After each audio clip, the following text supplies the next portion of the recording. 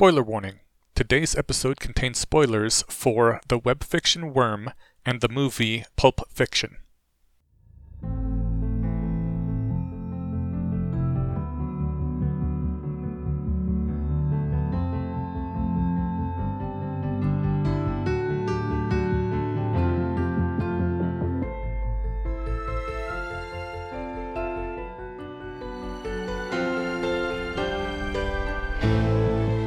Welcome to the Bayesian Conspiracy. I'm Eneasz Brodsky. I'm Steven Zuber. I'm Jay Sticky. And I'm David. David is back with us because last time we were talking about libertarianism and we got a whole lot of David, but we didn't actually get to ask most of the questions, and I guess there's going to be like a part 2 now where we grill him on why his philosophy is so terrible and and how he can possibly defend himself. Last time was us learning stuff. Now is defending the thesis against us. Yes. Sounds fun. All right.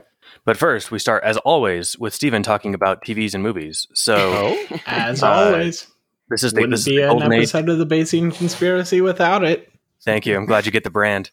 All right. So, we went 2 years without Marvel stuff. As you guys recall, 2019, April was when Endgame came out. Oh. And then we if had... you're about to talk WandaVision, I haven't seen it yet, so... Oh, don't worry. I won't say anything other than you should see it, and it's amazing, and I loved it. Okay.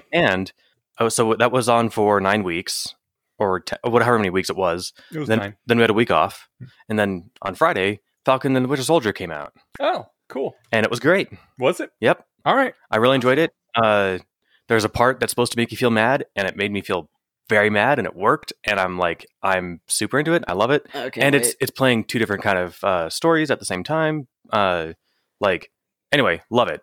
All right. So that's the end of Marvel stuff. Wait, were you going to say something? Huh? No, I was saying I'm looking forward to it. Oh, yeah. Speaking of looking forward to stuff that's superhero related, the Snyder Cut came out on Thursday of Justice League. Okay. Everyone in the audience, raise your hand if you saw Justice League. Okay, I saw about 60% of hands go up. Leave your hand up if you liked it. Wait. Where did you see 60% of hands go up? I can just see the audience. You can't see them? If 60% of our audience saw the Justice League, I would be very surprised. I'd be surprised if it was... I bet that's about right. Really? A little over 1 in 2 people. I want to put out a survey now because I think our audience has better taste than that. Okay, well, if you like taste and you like DC, might I recommend the 4-hour Snyder Cut? Oh my god! It was actually it brought the movie from crap to great. Really? Yeah, like it did. So the reason it sucked is because it gave us 5 characters, I guess 6.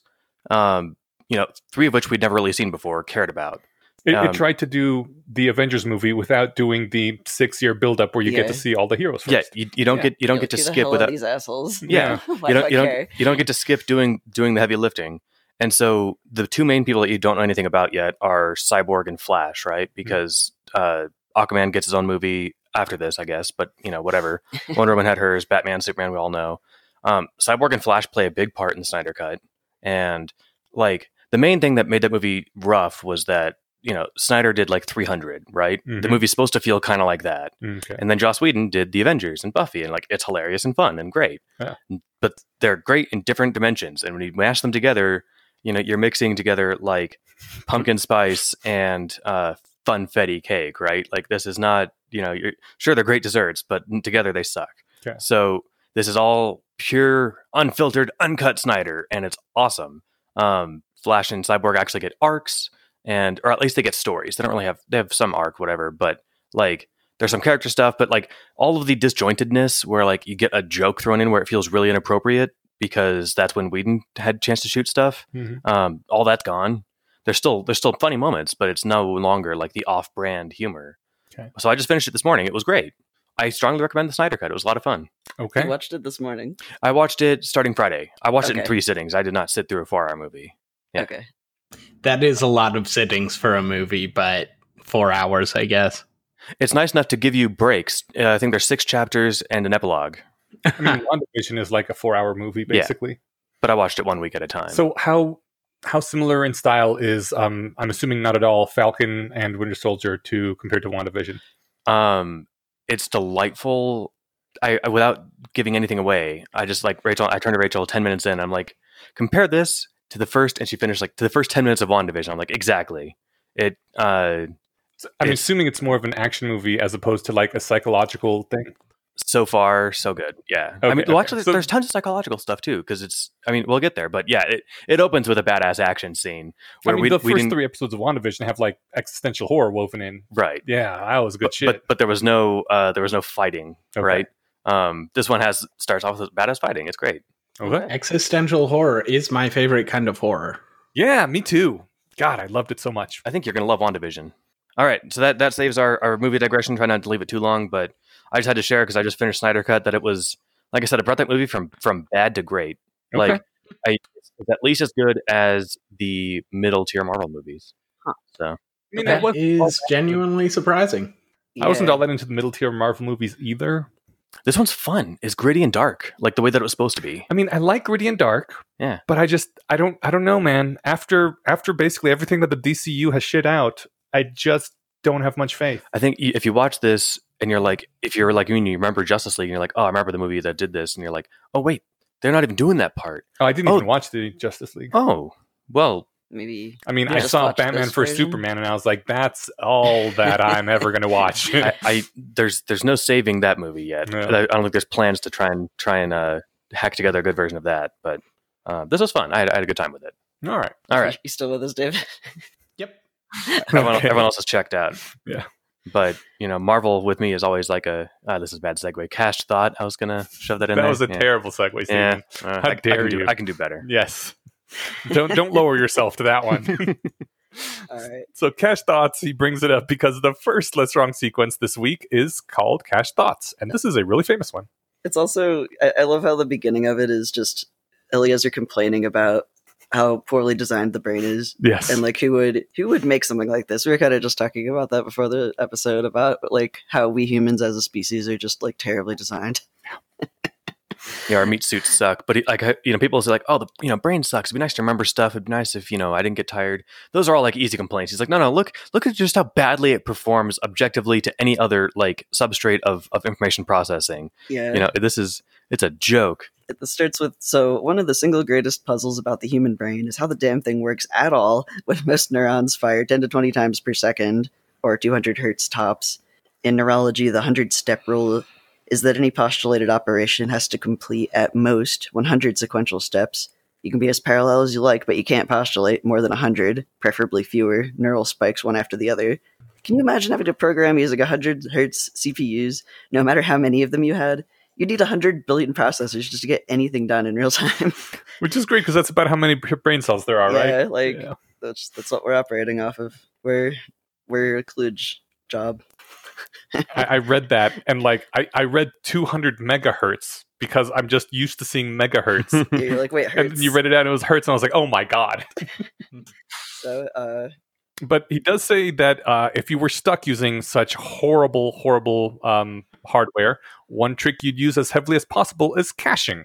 That's when you figure something out once, you do the mathematical operation once, and you store the results so that you can just look them up later, which is heavily done when doing things with pi and any large complex numbers.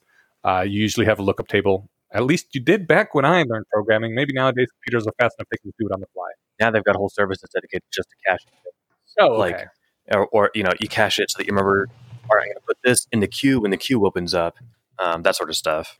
But yeah, I mean, hey, I've got this. Let me work on it while I've got it before we're ready to send it off. And then you hold it, and then you can free up the thing that's doing the working to do other stuff, but the thing holds it.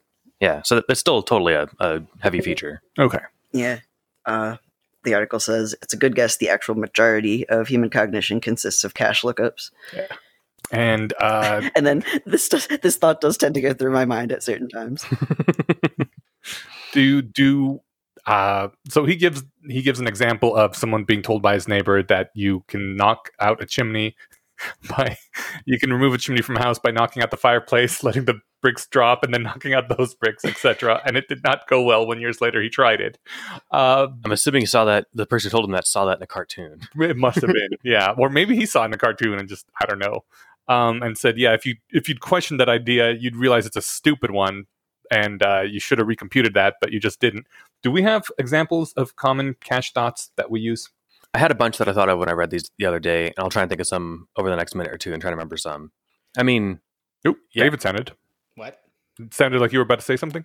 Yeah, so I guess my cached thought when talking about caching in the context of not computers is that the chapter on caching and algorithms to live by is probably the best in the book. What is Algorithms to Live By? Oh, you haven't heard of it? I've heard of it, but pretend that I am a new listener. Okay, fair. So it's a book basically taking a bunch of concepts that are commonly used in computer science and programming and talking about how you can use them to improve your daily life. Talks about sorting, caching, etc. It's quite good. It was by Tom Griffiths and Brian Christian. They were on episode 161 of Rationally Speaking. So if you like not reading but still learning about books, that's the way to go. Or it's a good starting point. They were also on an episode of the 80,000 Hours podcast. I don't know the number offhand. I'm not a stone cold badass like Steven. Yeah, I'll pretend like I remembered the number.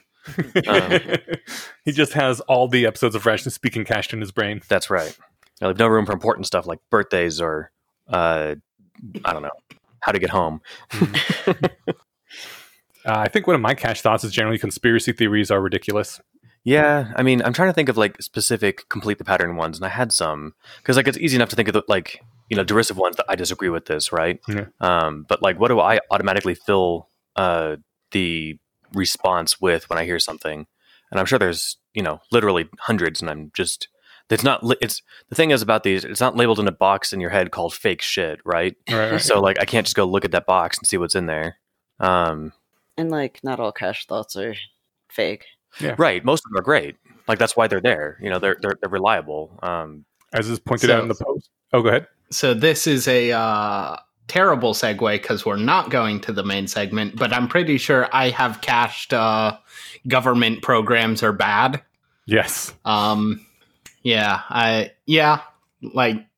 definitely need to when I immediately hear of a government program, like my reflex thought is to try to figure out how it's terrible, and then I usually do. And then sometimes I don't, and then I have to actually think about things. I mean, I related to that. I mean, I see it all the time where people are like, I don't know, whatever situation, Bezos made he 4x'd his money in the last year or something. Oh, capitalism's terrible. Right. And like, this is why or something. And it's like, it might be, but like you need to just be able to articulate the entire thought. Yeah. Right. I was talking to a friend yesterday, and I forget, it might have actually just been me talking about what we're about to talk about today on the podcast, but they just said billionaires shouldn't exist. Oh, God. I've heard them say that a few times where they're just like, nobody should have $1 billion. And I was just like kind of asked a couple of follow-up questions, like, what do you mean by that, basically? Or like, what about this scenario? And they hadn't actually thought about the thought. Yep. America's the worst. I hear a lot too. Oh yeah. Like, oh yeah, this country is the worst. And it's like, don't get me wrong, I'm not, a flag swinging patriot, but we do some things pretty good, and we do lots of things a lot better than the worst. Yeah, we're not the worst. We're not the literal worst. I mean, have you seen South Korea? I mean, Korea. No, South Korea. North Korea. Yeah. Best Korea. God. Eliezer does point out in the tribe that the vast majority of our computations are probably cache thoughts because he says no one can think fast enough even to he didn't say even. No one can think fast enough to recapitulate the wisdom of a hunter-gatherer tribe in one lifetime, starting from scratch. As for the wisdom of a literate civilization, forget it. And I think that's true, which is part of the reason why it took humanity so long to get from hunter-gatherers to where we are now, because it's hard figuring out even what shit you can eat that won't poison you. Yeah, I mean, record keeping. As you recently learned. Yes. Well, and then, I mean, this relates to caching, but like record keeping was one of the major breakthroughs in that, right? And that's essentially a cached record of like, by the way, don't eat this. And we've got a list of poisonous foods in the region. Yeah. And now that people can write them down and read them, it saves everybody the time of rediscovering that or having to go to a meeting, with the town elders to learn about it. Well, that's the thing that people usually pick up because it's local knowledge that's very important. That the record keeping was much more for keeping track of how many bales of grain were. I was going to bring that up next. Yeah. Like, I mean, so it allowed you to just the idea of saving data. Yeah. Right. of having a way to, like, granted, you can save it sort of kind of in your head. And you Actually, the pre-record keeping cultures were very good at oral history. Like, I think I've very heard that good is a relative term. I forget where I heard this, but They were very much better than us. yeah, I heard that they were very passed down very accurately. I would be surprised to learn that even that they were good at like accounting. Yeah, Like they certainly had a much better memory than we do for like narrative stuff, but for things where like you need to keep a 4 or 5 digit number in your head, and then you need to do that like 200 times. I'm not saying it's impossible, but I would need to see some really, really good evidence that would actually be the case. There's people that can memorize how many digits of pi have people memorized. I'm gonna look that up real quick. Oh yeah, no, it's crazy what you can do. Actually, I don't need to look it up. We'll figure it out later. But the memorization techniques involved, I've like looked those up because it's really fascinating. Are building a narrative on top of it. Like, yeah, we as humans like use storytelling as a memorization technique because we're sort of built for it. Yeah, the memory palace thing is very much you're walking through and you're telling a story to yourself to remember things. Yeah, people can memorize an entire deck of cards in random order, what order each card comes in by doing those. But those are like professional memorizers who can do a deck of cards in 5 minutes, right? Anyone can do it with enough practice. Right, yeah. But that's sort of... Yeah, but I mean, if you haven't invented writing, then the marginal product of a professional memorizer will be much, much higher than it is after you invent writing. Right. So but even the whole... requiring it to be a professional memorizer is actually a fairly low bar for pre-literate civilizations. It saves a lot of time. If I'm farming 18 hours a day, I don't have time to like dedicate training my mind palace.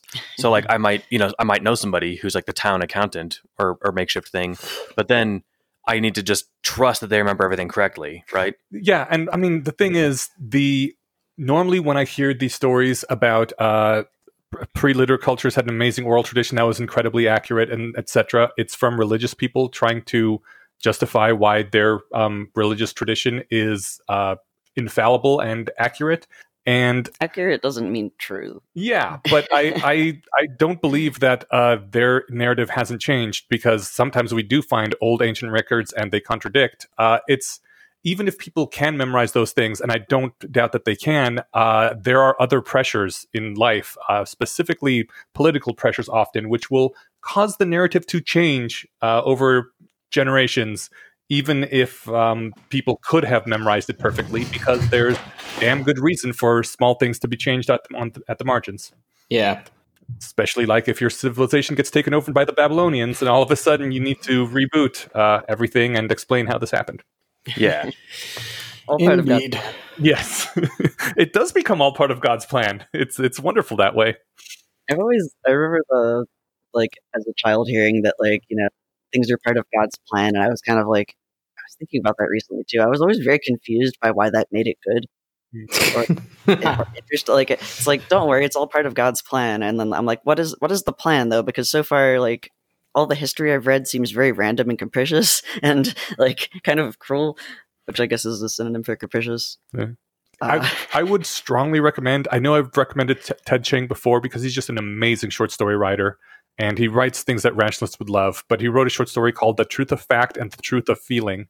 And in that is a wonderful example of this sort of narrative that changes for political reasons. And when one particularly precocious young kid finds out that the history has changed and gets upset about it, the elders are like, kid, this is the actual truth, because this is the truth of the world as it is, because that's the truth they needed it to be in order for things to progress so that the tribe could survive. It was a really interesting story. Yeah. The Truth of Fact and the Truth of Feeling. Okay, cool. And so I continually see people who aspire to be critical, or who aspire to critical thinking, repeating back cached thoughts which were not invented by critical thinkers. This is from the Post. Yeah. And so I figured we could try a few of these, complete the pattern. And so death gives meaning to life, or and he gives all the examples that like would be easy for me to think of, like immortality is a good thing. And then you get ideas like, well, overpopulation, all these nonsense things. And I've met people like this, and I've actually rejoined. I don't probably after I've read these or around the time, but like, you mean like people just defending their cash thought? Yeah, we're like so they have the thought, and then because they have it, their inner PR person is like, well, hold on, that must be what I actually believe. Let's defend it. And so like, but I've met people, and like he talks about in the post, who are like, when you talk about existential risk or something, well, maybe humans suck. You want to read the actual quote? Oh, sure. I figure I could summarize it well enough, but it's frustrating to think that good and decent folk, people who would never in 1,000 years spontaneously think of wiping out the human species, raising the topic of existential risk and hearing them say, well, maybe the human species doesn't deserve to survive. They would never in 1,000 years shoot their own child who is part of the human species, but the brain completes the pattern. Yeah. And so like I've had those conversations, and I ask them like, and they'll be sitting there with their spouse. I'm like, so you would shoot your partner in the face, like you would throw them into the sun or whatever it is, right? And they're like, well, no. And I'm like, where do you think they live? What species are you, friend? Yeah. I've had that. There was this ex-coworker of mine that was always talking about how humans suck. Just like, okay, but you're a maybe it's not humans. Maybe it's just you, man. I like Carl Sagan, just to go it from the other way. He had just this great way of talking and thinking about it. It's like, we humans are capable of greatness. I think that's the way to properly frame it. Like we fail all the time. We do nasty shit as a species, but we as a species are also capable of such greatness that the rest of the planet is not even comparable to. That's the real beauty. Yeah. I will say that self-loathing is a hell of a drug. I was married to someone who was of the humans should be extinct mindset, and she didn't kill herself. Yeah, I was going to say, was this a human that you were married to? Yes, and she didn't kill herself, but, she was kind of trying to do the best she could for all the other species on the planet because she knew that she couldn't wipe out the human species, but it was one of those things where, like, if she had the option to, she probably would have. I mean, maybe, but then you kind of wonder, like, I don't know about, this person's psychology in particular, but it's like, I think the people who just say that are just saying rehearsed thoughts. Like, I think you give them a button and be like, by the way, this will also kill your parents, your kids, your partners. Like, the person who pressed that button's a monster. I don't want to use the word monster, but anyone who's certainly troubled. Anyone who's willing to kill me and every baby on Earth. Yeah. It's hard. It's hard to say that I would call them anything but a monster. I get where they're coming from in a way that, like, I get where I admire the self-consistency.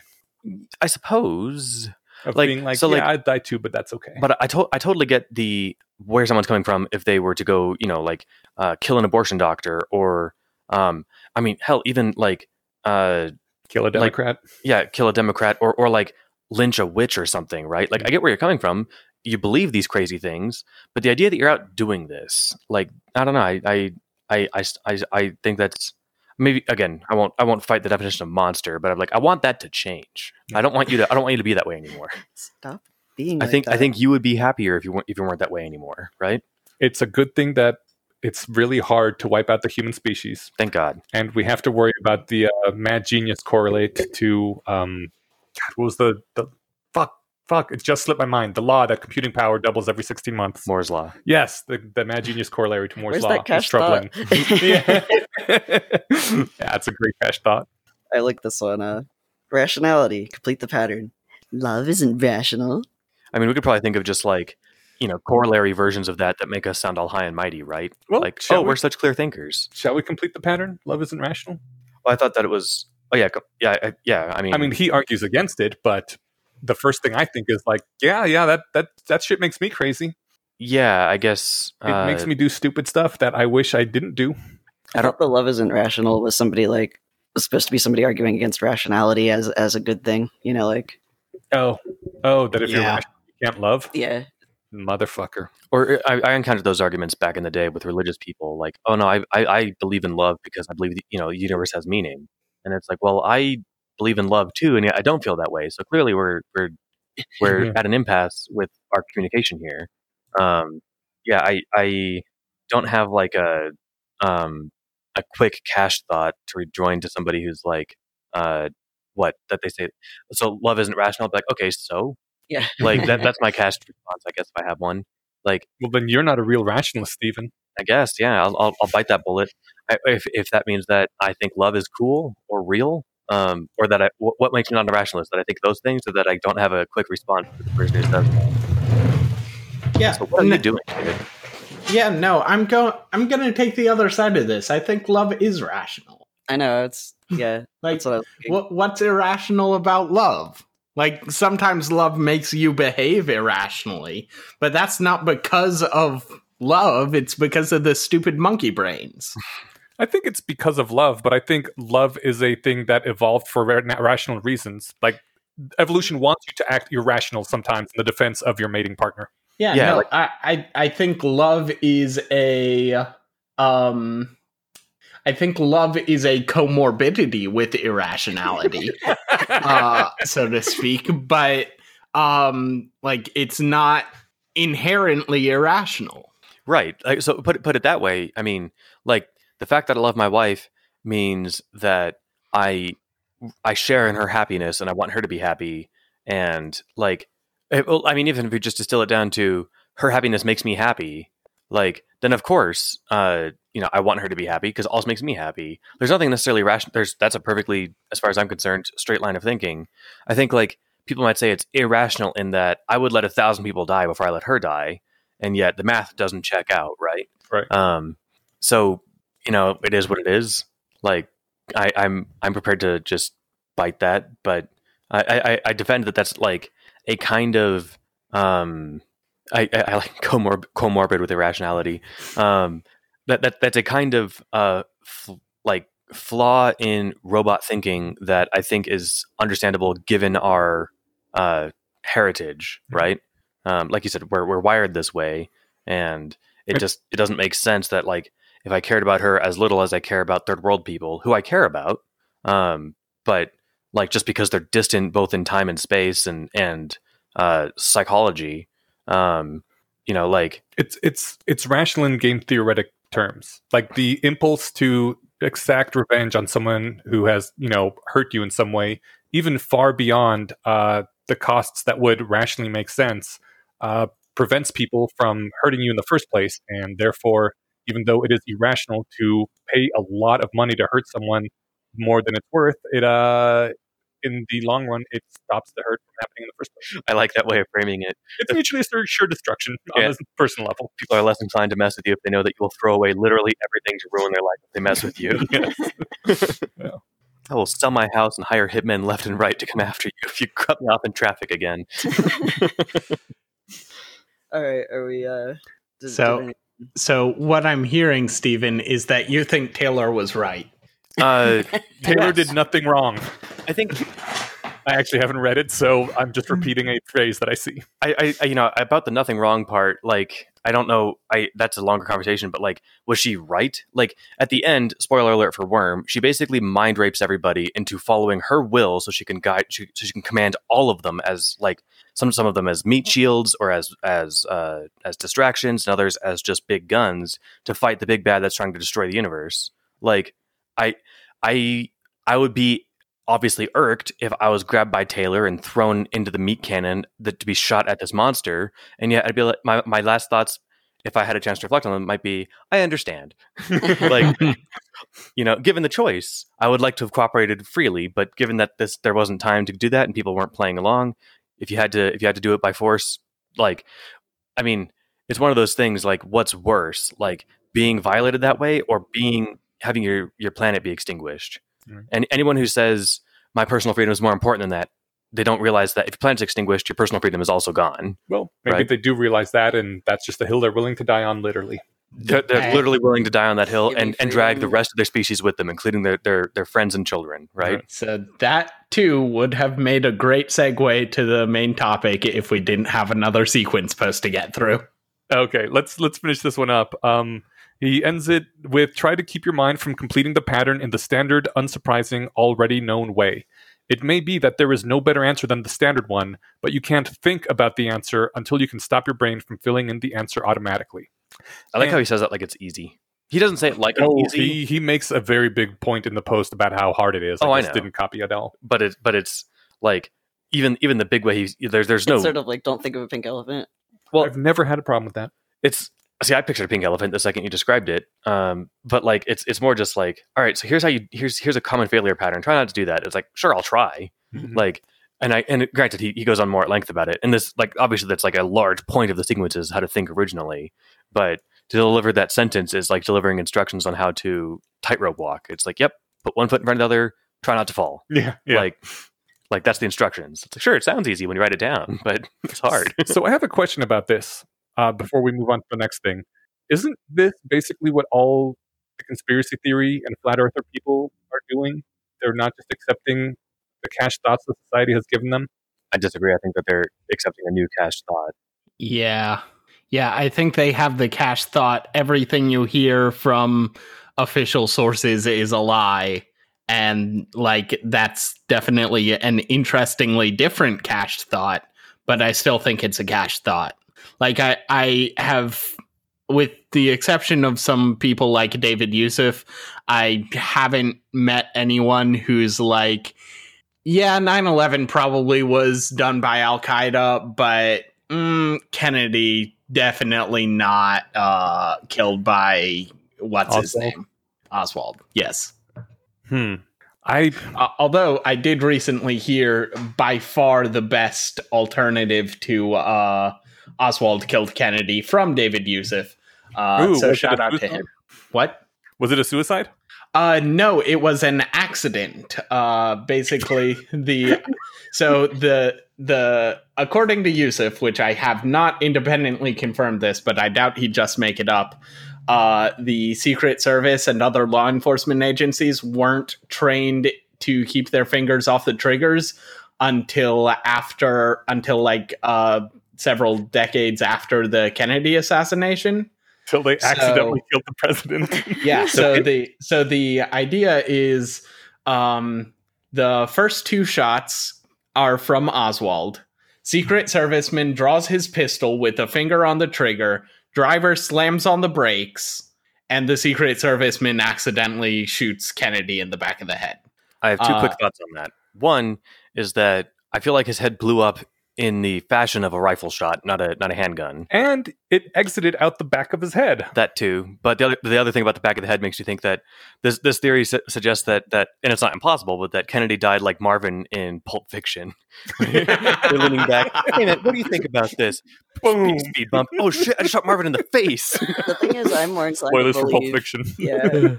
I'm more inclined to believe, what's the... I'm trying to remember the phrase where it's like not attributing things to malice or Hanlon's razor. Never attribute to malice that which is adequately explained by stupidity.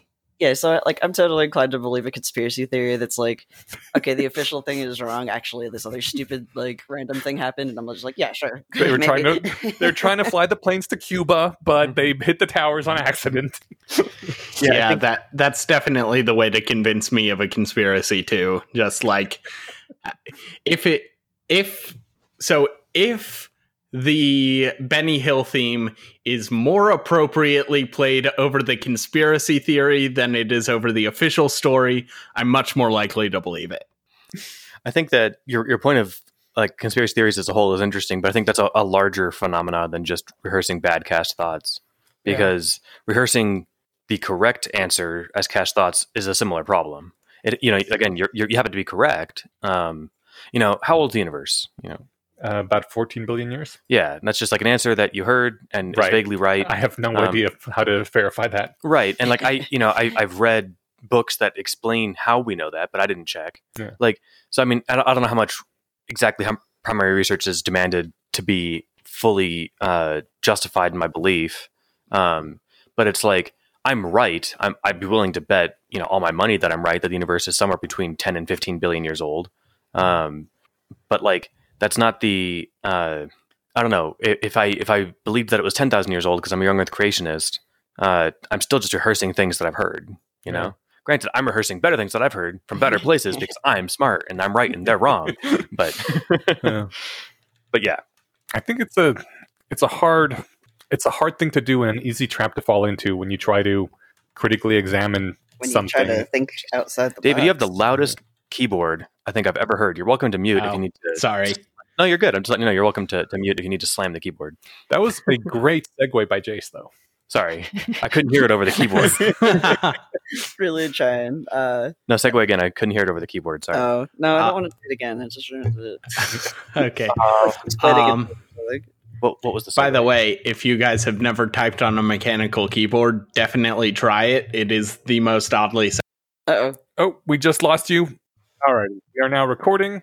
All right, the second less wrong post after that slight technical issue, which we have now recovered from, is the outside the box, in which Eliezer points out that whenever someone extorts you to think outside the box, they usually, for your convenience, point out exactly where outside the box is located. Isn't it funny how nonconformists all dress the same? Yeah. ... If you don't wear black, how will people know you're a tortured artist? How will people recognize uniqueness if you don't fit the standard pattern for what uniqueness is supposed to look like? I feel like he's painting with too broad a brush here. I don't. I guess tortured artist might be a very niche thing, but like, tortured person also has like I wear long drapey clothing and I'm all, but a lot of people are tortured and sad and dress perfectly normally. Yes, but they should not dress perfectly normally so other people can tell that they're tortured and sad. Yeah. That's why we have Also, I feel like there's a difference between a tortured sad person, lowercase t, lowercase s, lowercase p, and a tortured capital T, sad, capital S, person, capital P, TM. I've been goth my whole life. I never considered myself to be tortured or sad. I just like the aesthetic. Yeah, I really love the aesthetic. With you there. But I really... Anyway. Yeah. In artificial intelligence, everyone outside the field has a cached result for a brilliant, new, revolutionary AI idea. Neural networks, which work just like the human brain. New AI idea, complete the pattern. Logical AIs, despite all the big promises, have failed to provide real intelligence for decades. What we need now are neural networks. I feel like there's probably a new one now. Isn't GPT... That was the thing at the time. Isn't GPT and OpenAI basically neural network architectures? Yeah. Whoops. We got there eventually. But are those AIs? Yeah, it's a good... I don't know. Are they intelligent? They're the next step along the way. They're getting there. There's something. So we think. And as someone who is vaguely approximating a subject matter expert in something that has very little to do with AI, I can confirm that this isn't exclusive to AI. It happens for pretty much everything. Yeah, I've heard. Gosh darn it. I'm trying to remember. I had a perfect example of one. Well, the thinking outside the box on econ is always like, oh, people aren't perfect, utility maximizers. And that's why we have this brilliant revolutionary new behavioral economics, which has been around for like 30 years now. It's actually been around for,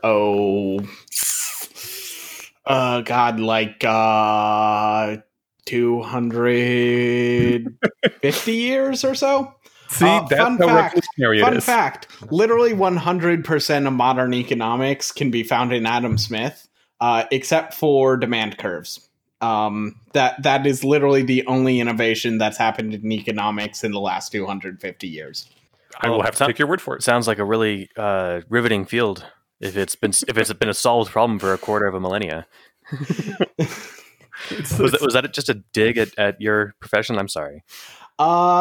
Kinda. I meant it in a good-natured way, but I realized that it could have come off. I meant it as a complete joke that was supposed to be a fun jab. But no, that's how I took it. Good. Yeah, you're looking for the cool new shit that hasn't been found yet. Yeah, basically, so there's demand curves, and then there's a lot of people trying and failing to refute Smith's claims, and then basically there's just a bunch of footnotes to Adam Smith. Well, there's also implementation, right? He was pretty good about that. Oh, well then. Yeah, he actually married theory and practice in a much better, healthier way than a lot of modern economists. I do like that Eliezer points out subversive literature because, literature is a thing that I have a hard-on for, and asks that it's has any of the subversive literature you've read caused you to modify any of your political beliefs? Points out that most of it is taught to you by English teachers in high school. And in my opinion, anything that's actually subversive is censored. So nowadays the subversive stuff would be I guess what you find on 4chan. Yeah, Apparently, Or QAnon. Or QAnon. Captain Underpants. No. Captain Underpants is like the most banned book What? because parents don't like that it's very naughty. Oh, wow. Okay. When I worked at a library, we had banned books day. It was great. nice. Like we display them prominently with like little placards explaining why this book was banned, and encouraging people to check it out and read it. So I'm gonna ask this question, even though I'm almost sure I know the answer. Did you ever put Mein Kampf in that display? Yes. Was Really? Mein Kampf ever banned? Yes. Yes. Oh, yes. It's currently banned in Germany, I think. Yeah, Germany's got its whole thing. I figured kind of over here. Like, can't I go to Amazon and buy a copy of Mein Kampf? Yeah. Well, here you can, yeah. I, You can buy anything that's been banned in America. Well, except for the Dr. Seuss books. Well, you can still buy those. Well, not on Amazon or eBay. Oh, yeah. But Yeah. that's because of their stupid bullshit. Right. So, I mean, if they're still selling Mein Kampf, like that's my thing. I guess in my mind, it's not, I guess who banned it? Like, Schools. okay, yeah. Or like, primarily schools. God, I'm waiting for- libraries. I mean, like they have tried and succeeded at banning books from libraries before, but libraries like generally dislike that and have tried to keep open access to information for everyone. Are all the good, important historical books that are racy banned now, like Huck Finn and To Kill a Mockingbird and stuff? I don't think they're... I can't remember the exact details, but I'm pretty sure that either middle school or high school teacher got canceled because they said the N-word because they were reading Huck Finn aloud. I heard about that. Yeah. But I wonder, I mean, also, Jace, and that was also 10 years ago. It was like an old recording, right? Maybe. I don't know. Jace, is that library still open? Because I feel like I need to donate to them. Oh, yeah. Guess I don't know. For some reason, I feel weird saying it on the air. It's the Otto Bruins Public Library of Northfield. Okay, cool. Definitely donate to them. They're great. That was the same one where we had the hijab day. Oh, nice. The stupid controversy over that. Was that where you encouraged people to wear hijabs if they wanted to, or? Well, we had a local author come in who was a Black Muslim who wrote a book about her life story of being a Black Muslim in Atlantic City, and we got to talking with her after she did her book presentation and realized that it was National Hijab Day coming up, and we're like, oh cool, we can have you come back, because she wanted to it was a great time. She wanted to come back and do more stuff. She's I'll talk to I have a friend who owns a store that sells hijab, and they can come in. We'll talk about the different styles that they wear in different countries, and then people could try them on. And to advertise it, the library director posted a picture of herself on social media wearing one of the hijab that she'd been given by this woman who makes them, and was come to the library for Hijab Day. We have these books about these Muslim women and their experiences, etc., etc. And the internet blew up because it was white lady in a hijab of cultural appropriation, and then one side, Checks and then out. the other side was, how dare you wear that terrorist garb in our nice little library. So Well, it got the attention it wanted.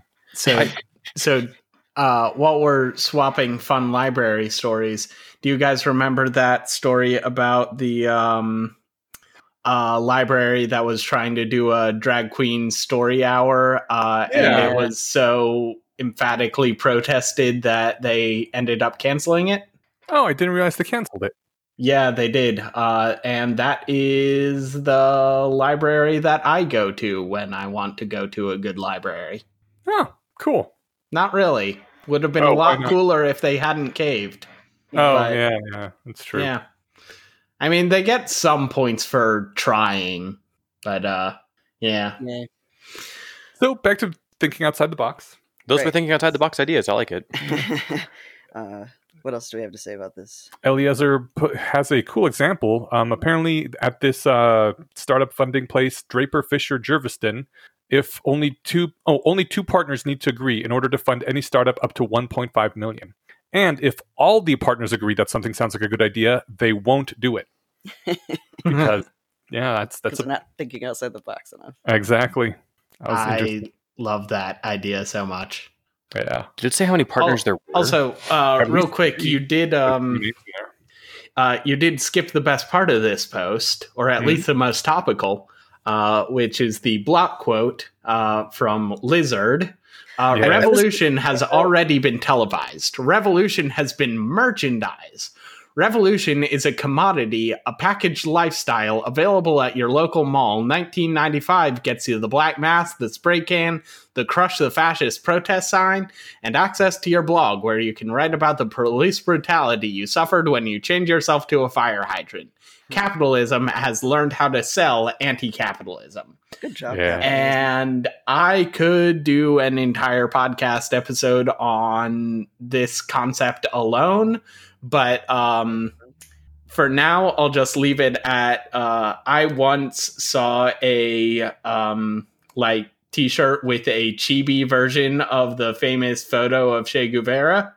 And that was the most late capitalism ass thing I have ever seen in my life. I kind of want that t-shirt. Oh, and who's Lizard? I assumed some poster on whatever this blog or whatever it is. Lizard observes, and it links to journalism.berkeley.edu, and it's just like the main page. And Yeah. does anyone know who Lizard is? Help us, listeners. Yes. It's gone on the ground because now the lizard people don't rule us overtly.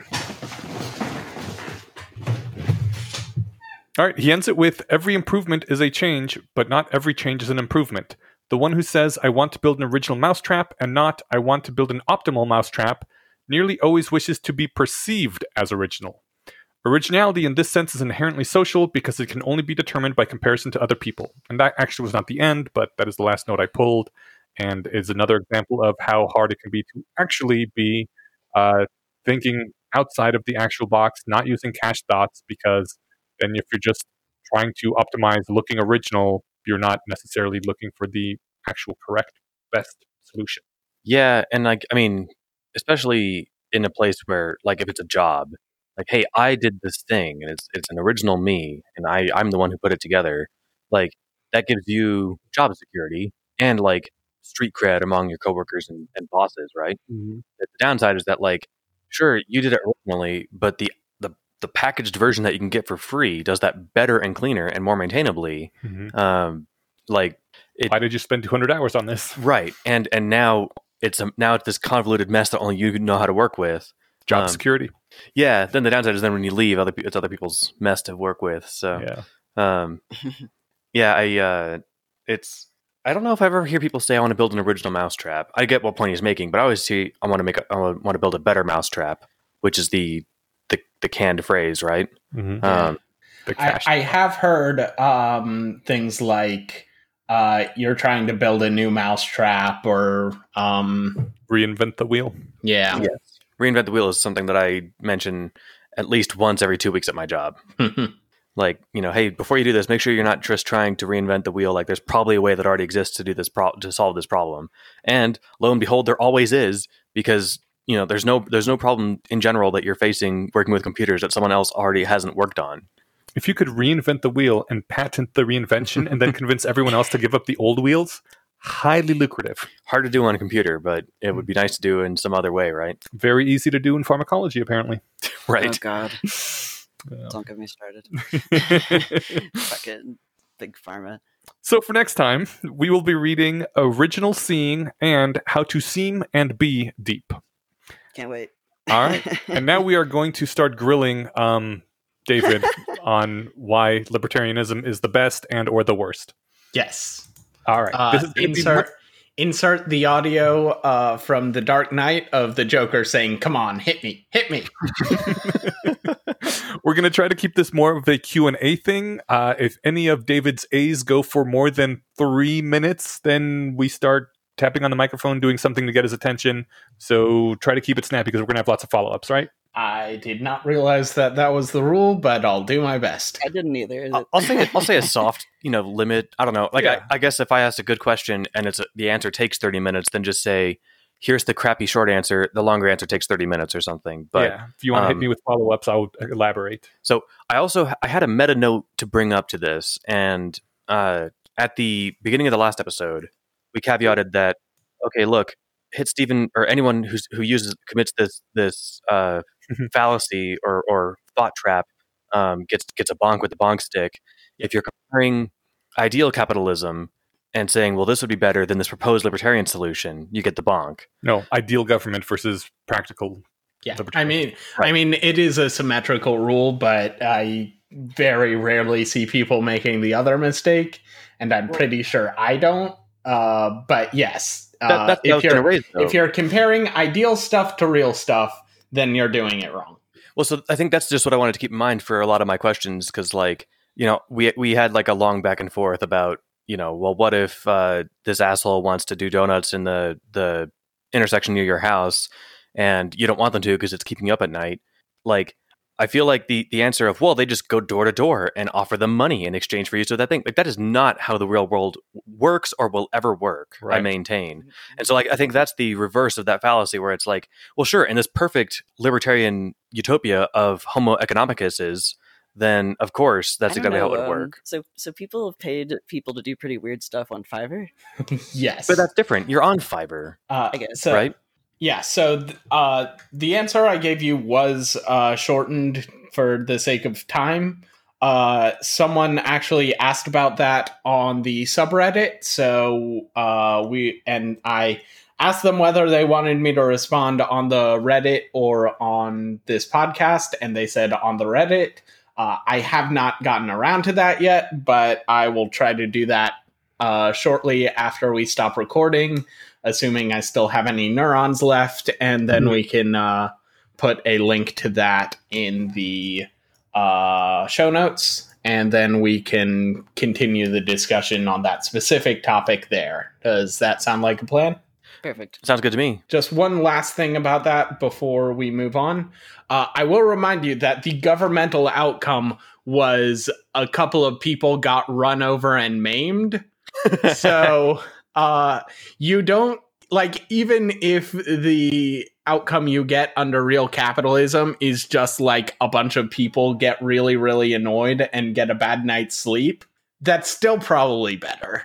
Right, and I laughed not because that's funny. I laughed because it's a great example. Right, minus the actual human suffering, it's hilarious. And so, like, you're right. Like, hey, you realize what really happened was people got run over by cars, right? I'm like, okay, yeah, that's a compelling counter argument. But I guess what I want to keep in mind is that proposing a system that's better than what we have now is so easy, anyone can do it. More or less. You're not wrong. No one should be billionaires. Right. No one should be billionaires. No one, should, whatever, insert problem, right? But, so I guess what I wonder... I also think David is really downplaying the badness of having a lot of people kept up all night, especially if it keeps happening over and over. Like, as someone with insomnia, I agree. Yeah. Okay, so like, I have had some involuntary staying up all nights myself. I don't think I'm downplaying it, though, because a guy got his legs crushed. That is worse. No, that's definitely worse. I agree with you. But on the other hand, if my past year of being almost unable to live my life due to inability to sleep was due to one guy, I might consider crushing his legs to get that year back. Well, and we can also move away from this specific example. Most of the time that someone makes a huge ruckus in a neighborhood, nothing happens to them. Right? People drive through my townhome complex parking lot once a week, blaring music loud enough to shake the windows for everybody in the complex. There's this asshole who lives across from my apartment who has a DJ quality speaker. I think you told this story last episode. I probably did say this last time because I think it happened right before that. And so, I'm just saying, for the most part, violating the rules that people would like you to follow has no consequences. Unfortunately. Granted, we don't want the consequences to be you get run over, but it would sure be nice if you got a ticket. All right, so I've got a question that probably sounds like it'd be fast to ask, but too long to answer. How in general, how would not just norms, but agreed upon systems, what we call laws, how would that work without a state police? So are we talking libertarianism here, or are we talking anarcho-capitalism? Because I can talk both, but one can easily be a libertarian without being an anarcho-capitalist. So we should keep the distinction in mind. Yeah, that was going to be my first question, because a lot of the things you brought up seem to be like the subscription model of government, which is great, but that seems like anarcho-capitalism as opposed to like what the Libertarian Party actually wants when they run people for president. I'm more interested in hearing about anarcho-capitalism. I say we hear both. Okay. Well, Yeah, if we have time, we could do both for sure. If we're trying to keep it libertarian, If you're gonna force them into 3-minute answers, I bet we can do 6, because I'm curious how both of these work. So Yeah. All right. So the short version is, or the standard moderate libertarian version is definitely the short version.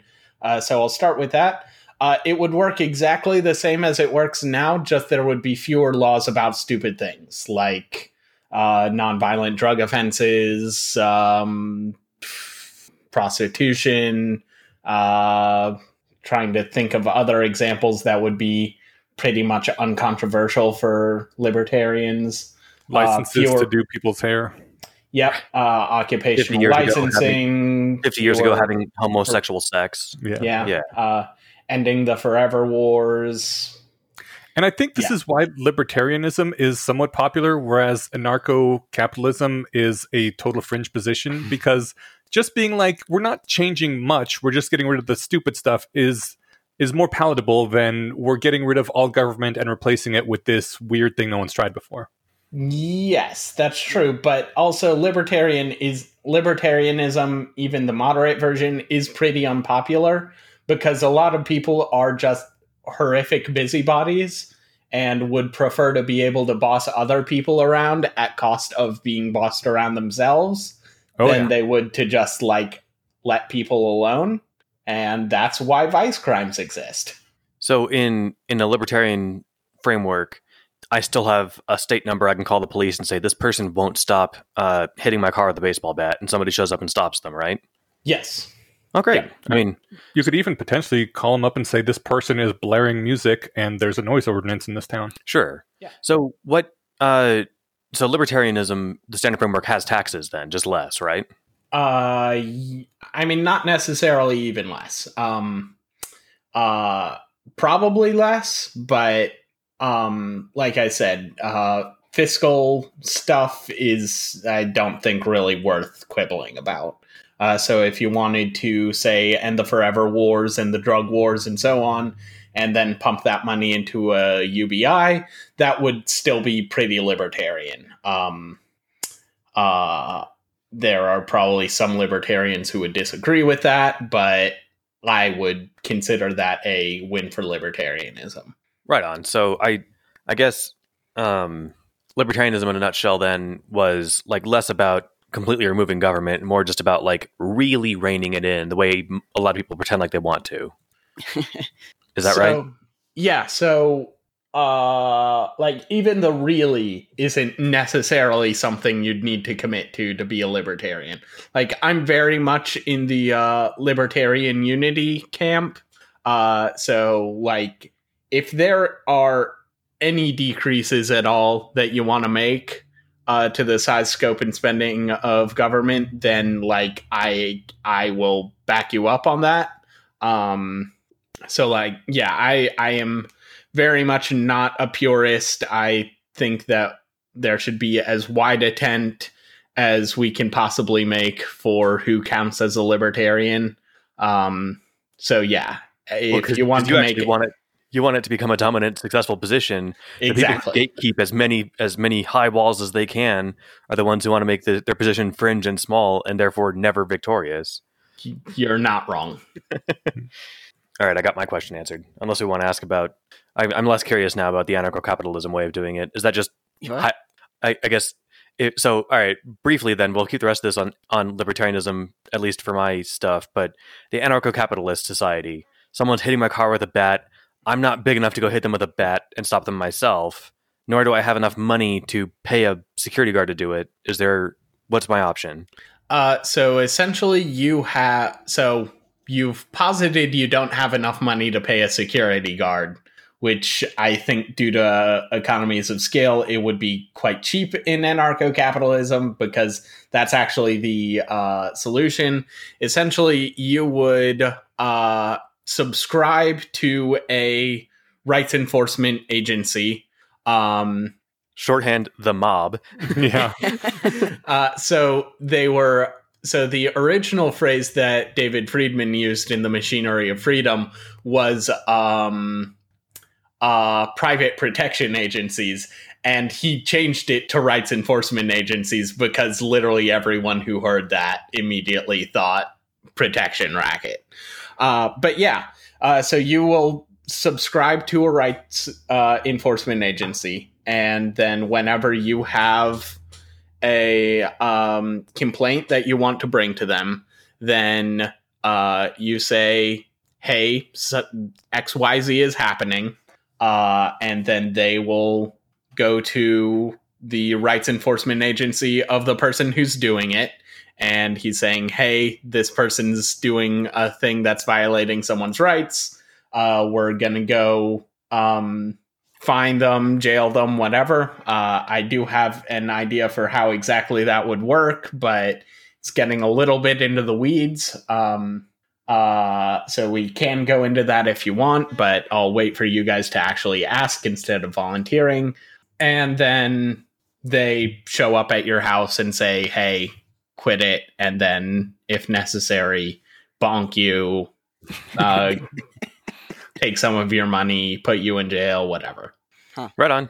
I like that succinct answer. That's a terrible answer, though, because that is literally the mob. He would just have his own rights enforcement agency, which would fight your rights enforcement agency. I mean, I didn't say I agreed with it. I like the I like the strictness of it. Yeah. So there is a good reason to believe that wouldn't happen. Do you want to give me another 3 minutes to talk about that? Please do. Okay, cool. So essentially, if two rights enforcement agencies have a conflict, one says that their guy did a thing, the other guy says they didn't, then they will go to a mutually agreeable arbitrator. For the arbitrator to be mutually agreeable, then they'll need to be like an impartial seeker of truth.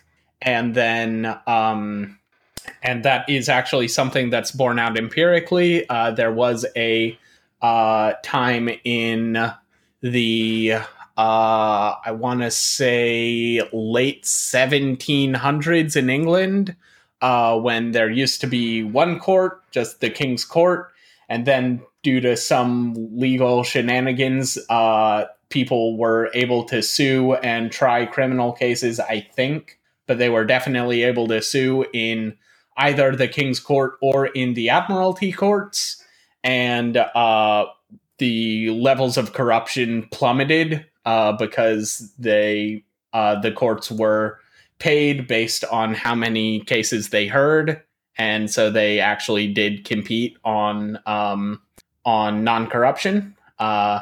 Anyway, and then if the arbitrator finds the person did actually do the thing and the rights enforcement agency keeps on trying to defend them, then they are going to fall into a moral hazard problem where suddenly everyone who does bad things is going to be trying to join their agency. And that means that soon they will have basically every other agency massed against them. So unless this one agency with the criminals is small enough, or is big enough rather, that they can go against literally the rest of society, then they probably won't be able to get away with it. And there are reasons to believe that they won't be that big. But I'm going to need you to authorize another 3 minutes for me if that's if you want me to go into that. I think I see what you're saying. I mean, it seems like this has the assumption that both parties have a rights protection agency memberships. Yes. Where, like, if I was operating outside the law as a Old West gunman, and I didn't have a rights arbitration or rights protection agency subscription myself, but I still wanted to shoot car windows out for the sport of it. And then the person whose car window I shot out calls I'm going to say cops. They call their cops, and then I don't have cops of my own, so then they basically just de facto win. Yeah. Unless you can stop the cops, which you probably can't. So Yes. All right. So the objection that Charlie had upon hearing this is that this basically sounds like government for rich people. That anyone who can't afford a rights protection agency simply doesn't have rights that are protected. And there's a lot of people in America who don't have a lot of money. Yeah, but current government is government for rich people. So anarcho-capitalism doesn't clearly perform worse there because, cops murder poor brown people all the time and get away with it. There's issues, but like even when I was, working part-time making $11,000 a year, I could call the police. Yeah. The police, they're certainly much more valuable for rich people, but there is some presence in poor people's lives that they can show up. If you get murdered and you're poor, the cops are still going to look into it. Usually. Yeah, unless you get murdered by a cop. Sure.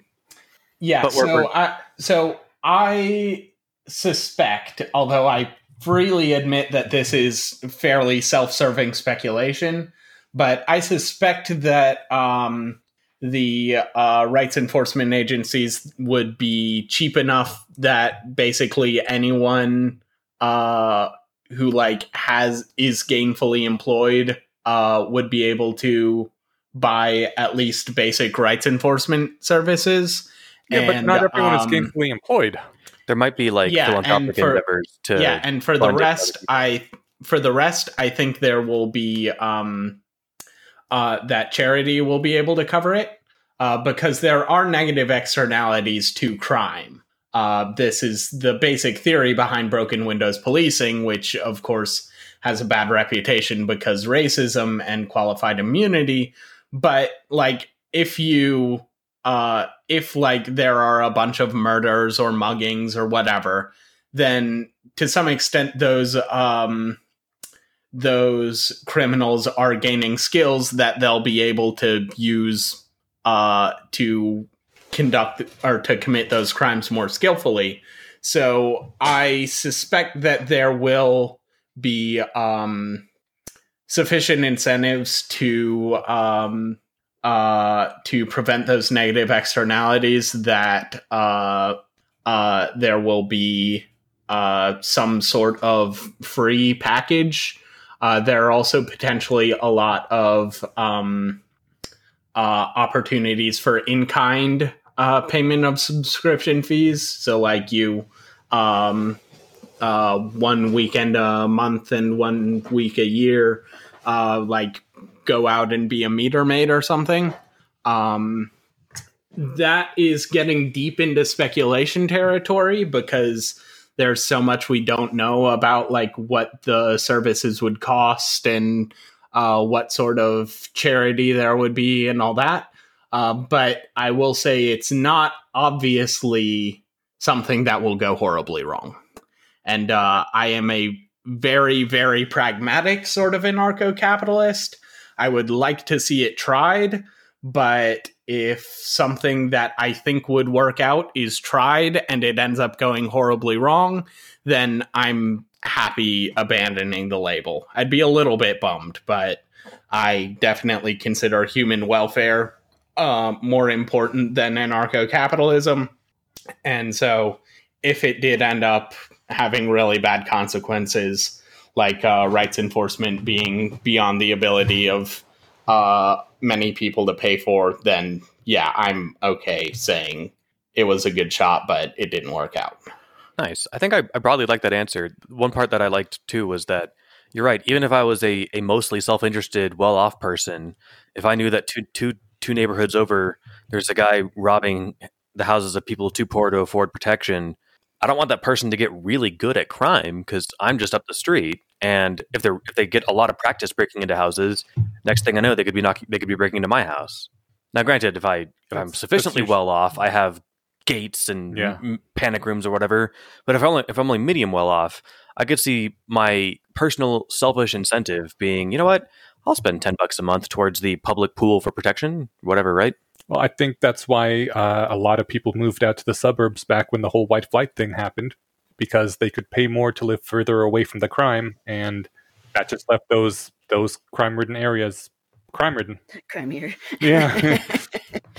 Yeah, but remember that they did have government police, and one of the functions of government police is preventing private police.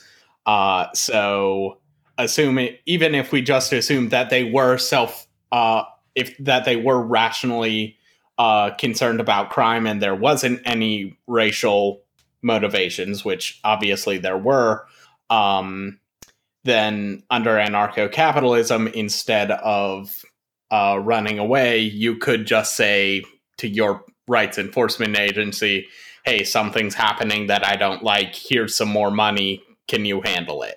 Yeah, I don't like this idea specifically because it does remove the monopoly on violence. I think having a government monopoly on violence in any given territory is actually a really good idea, because I just don't like the idea of, I don't even know how many separate entities, basically everyone being able to commit violence at any time, and there's no rule against it just because they say they're a rights enforcement agency, or that, I'm a solo person. I am my own rights enforcement agency, and I don't like violence getting out of control where everyone feeling they have to defend everything themselves.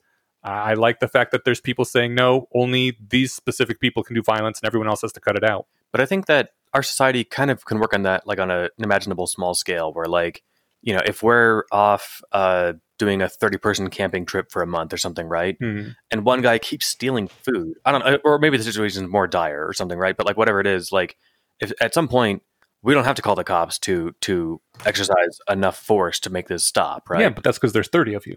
It's like when you're in a city of 1 million people, that's much harder to police. Well, if there's one jerk running around shooting out car windows, then the 1 million people shouldn't have a problem stopping him either, right? But maybe the problem then too would be like,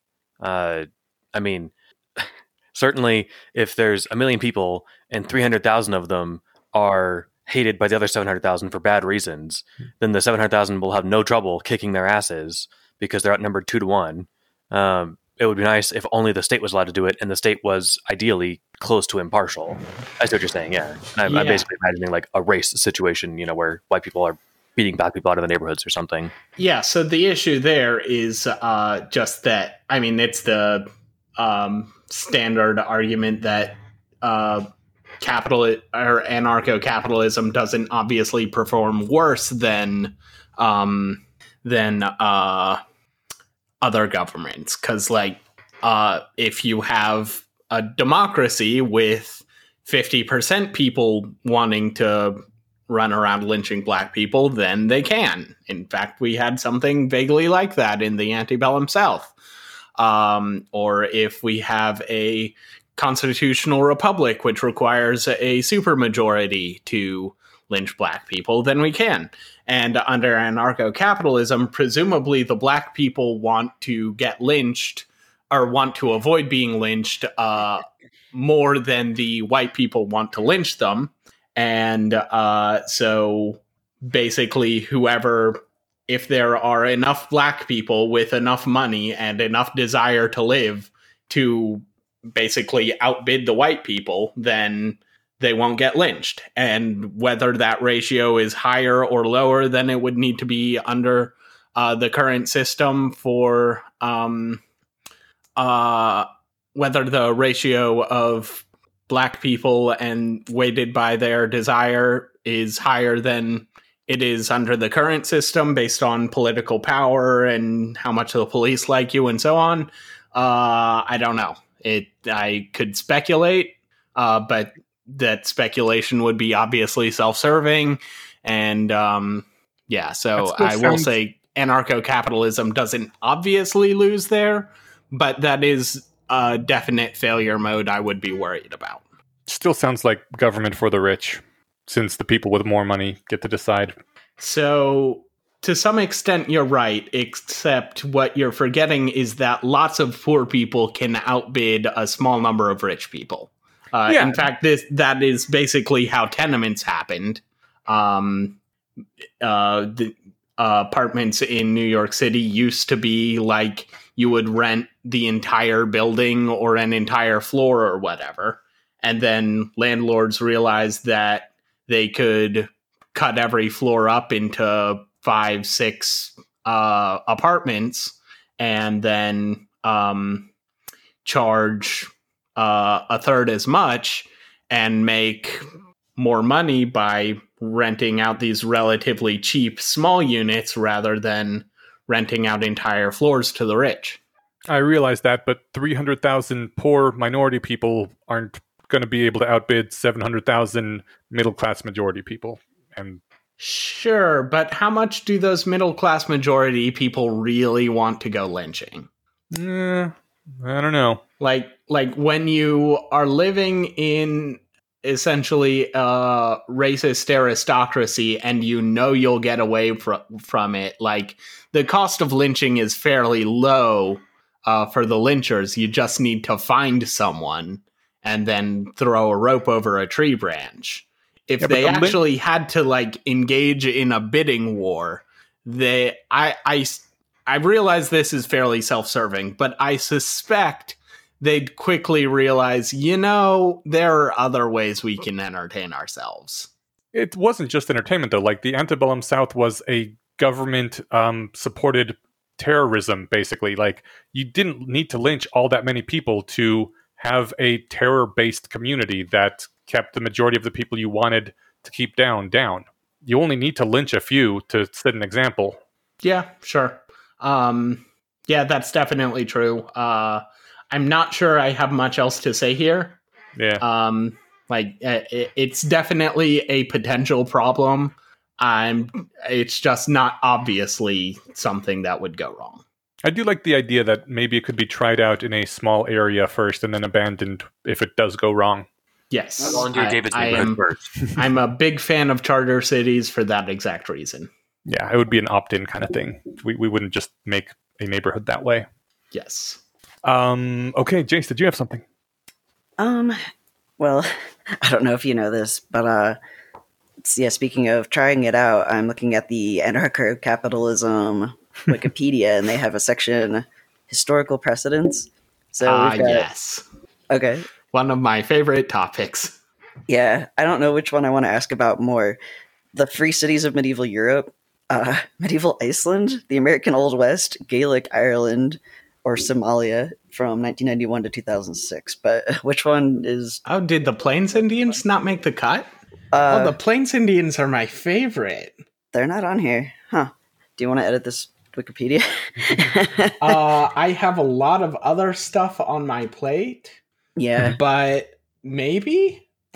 The reason why I like the Plains Indians is because they are a practical solution to the hard problem. The hard problem, of course, being national defense. And the Plains Indian solutions was just be fucking insane and super aggressive and be so hostile to other foreign powers that they can't invade you because they're too busy being invaded by you. I don't like that solution at all. Yeah, it's not great, but it does. It is a solution, I suppose. Okay. No one has any other libertarian questions. I mean, I can pull more off the top of my head, but I guess like the problem is I'm already inclined towards libertarianism, and I want to fight the anarcho-capitalism thing, but this wasn't supposed to be an anarcho-capitalism episode. It was supposed to be a libertarianism one. Yeah, the libertarianism thesis seems to have fewer holes to drive a plane through. So I like the answer to, how do you solve commons problems? Well, you have laws about it. Like, if that's an acceptable solution, then there's not much else about it, right? I guess like a common complaint about libertarianism is it would be entirely fine in a libertarian government for a racist employer to discriminate against either racist employees or not racist, against minority employees or minority customers. And people don't like that. We can talk about that. What if I go to a doctor and the doctor says, "Fuck you, I'm not giving you any medicine. You're too white for me." Say, all right, fine. If my money's no good here, then I'll take it somewhere else. I think so this is actually a problem where competition is, especially in the presence of a rule of law, where you won't need to worry about the KKK burning your shop down if you serve black people. This is actually an arena where competition works really, really well. Essentially, black people have money, and other minorities also have money. And if you are, if you discriminate against them, then you are foregoing profit. And under the theory of perfect competition, which of course is a homework land thing, but it's easier to see there. If you forego profit, then you go out of business. And likewise, if you discriminate against potential employees, then that's the same thing as essentially artificially restricting your supply of labor. And when there's a restricted supply of something, then the price for it rises.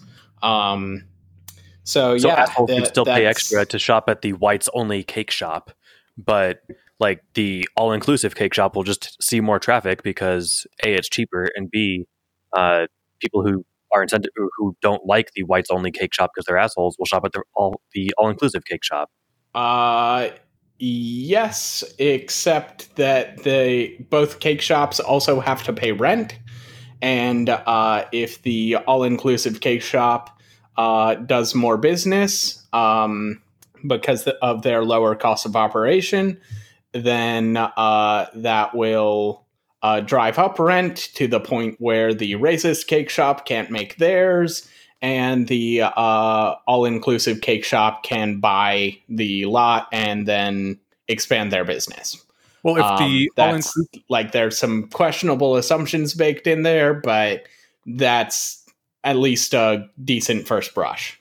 Were you grinning because baked into the cake? No, I hate puns. If the all-inclusive cake shop, though, is willing to hire from a much wider labor pool and therefore get pay lower prices for labor, what that means in practice is that the public sees the all-inclusive cake shop hiring minorities for less, and then they get canceled for not paying their minority workers as much as the racist cake shop is paying the white employees.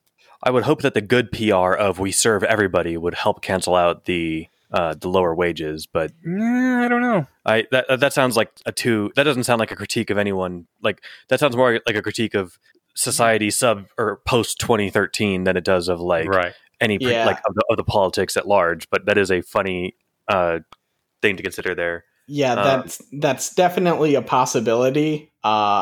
At a certain point, I just have to throw out my hands and say, like, if people are determined to be psychotic, then there's not much I can do to stop them.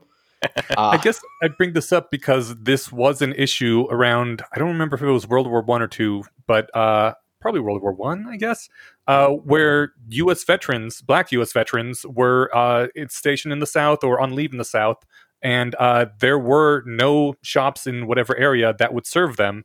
And this became a major issue because these people were out there killing and dying to defend your, right to exist in America, and you will not serve them. And there was tension. But on the other hand, the law was on their side. They could simply choose not to serve black people. And since there were almost no black people or no black people that had money in their area, they never went out of business for this. And it was a thing that was part of their business model and worked.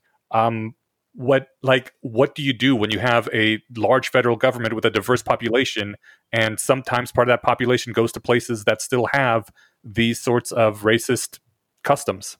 So I would hazard a guess, and this is speculation, but I'm reasonably confident about it, that the shop owners were less unwilling to serve the black people because just they didn't want their money, and more because they were worried about the KKK burning their shop down if they did.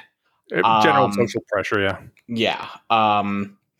The theory does fail if enough customers have a taste for not shopping with black people or not being served by black people, that it becomes more profitable to discriminate. But again, that's just a matter of like, if you are dealing with a population that's so corrupt, then it's more a matter of libertarianism being unable to save you rather than libertarianism failing in a unique way. It sounds like libertarianism requires like a base level of not insanity to work, which doesn't sound on its face like too tall of an ask. Well, that is true, but it's also true of literally every other system. That's true, yeah. I mean, so yeah, don't get me wrong, a lot of people suck, but like, and I'm not sure how often this happens where, a gay couple wants a cake for their wedding, and I used to hear about these where the cake shop would be like, I don't want to make a cake for your gay wedding. And they're like, and if there isn't a cake shop next door where they're like, all right, cool, we'll give our money to someone else. Like, I don't know. And I think the cake example is fun, A, because it's real examples, but B, because it's kind of trivial. Like, you don't need a cake for your wedding. Yeah. And like, at the end of the day, it does not take a skilled person to make a cake. Like, you can get a cake at Safeway for $2. Okay. So, yeah, all right. Yeah, I mean, like, depends on the quality of cake you want. Well, I mean, yeah, but at the end of the day, if you want to serve cake at your wedding, for $10, you can buy 5 boxes of cake, add an egg, and put it in the oven, and you're set, right? Like, or add an egg and some water, and like, so I think with those, I always like those examples of like the idiot shop owner turning down money because it's like, great, you just lost, because you get to overcharge like crazy for your cake, right? Like, if you're selling a wedding cake. So, I mean, you just turned down potentially hundreds of dollars because you're stupid. Like, great, you're now out hundreds of dollars. There was an Aziz Ansari joke about this several years ago, and I forget if it was a real racist locksmith or a hypothetical one that he made up for the joke. But it's like the locksmith didn't like Koreans or something, or he thought they were always locking their keys out and didn't want to help them or something. And then he's like, really specific. Yeah, and he's like, he's like, I imagine this guy down the road, like, God, if I didn't hate Koreans so much, I would have made so much more money. And it's like, yeah. And the locksmith, who was happy to help Koreans, assuming that in this hypothetical, Koreans are more likely to lose their keys or something, or this is a Korean heavy area, like, they're going to do better. Like, to me, I like that part of the competition aspect, right? Like, I get where, like, Eneasz was giving the example of like a society collectively sucks enough to where it makes it hard for certain groups of people. That's a much harder problem. But like today, I mean, we ordered our wedding cake online for $50, right? Mm-hmm. So like, if I lived in some shithole town that, had one cake shop full of racists, I'll order mine from Milk Bar. Might have been Milk. I forget what it was. Milk is in the name somewhere. This person had a thing on Netflix that we watched. It certainly wasn't Milk Bar in Denver, because that's a goth club. That's right. But no, she works in New York, and we ordered from her shop, and it was awesome. Cool. Yeah. And so, like, I mean, so in the age, especially where you can order in services like that from trucks across the country, like, I guess the cake problem, as far as I'm concerned, is solved. Like, the where do you live and where do you shop for groceries if your local grocer hates black people or something, that's a bigger problem. Yeah. So that is another place where the theory fails. If there's a discriminatory monopolist, then that can be a much stickier wicket. But the question there is, are you more likely to have a monopolist in a libertarian society or in a statist one? And I think the answer there is fairly clear, that you're more likely to have one in a statist society, just because so many monopolies are government made, and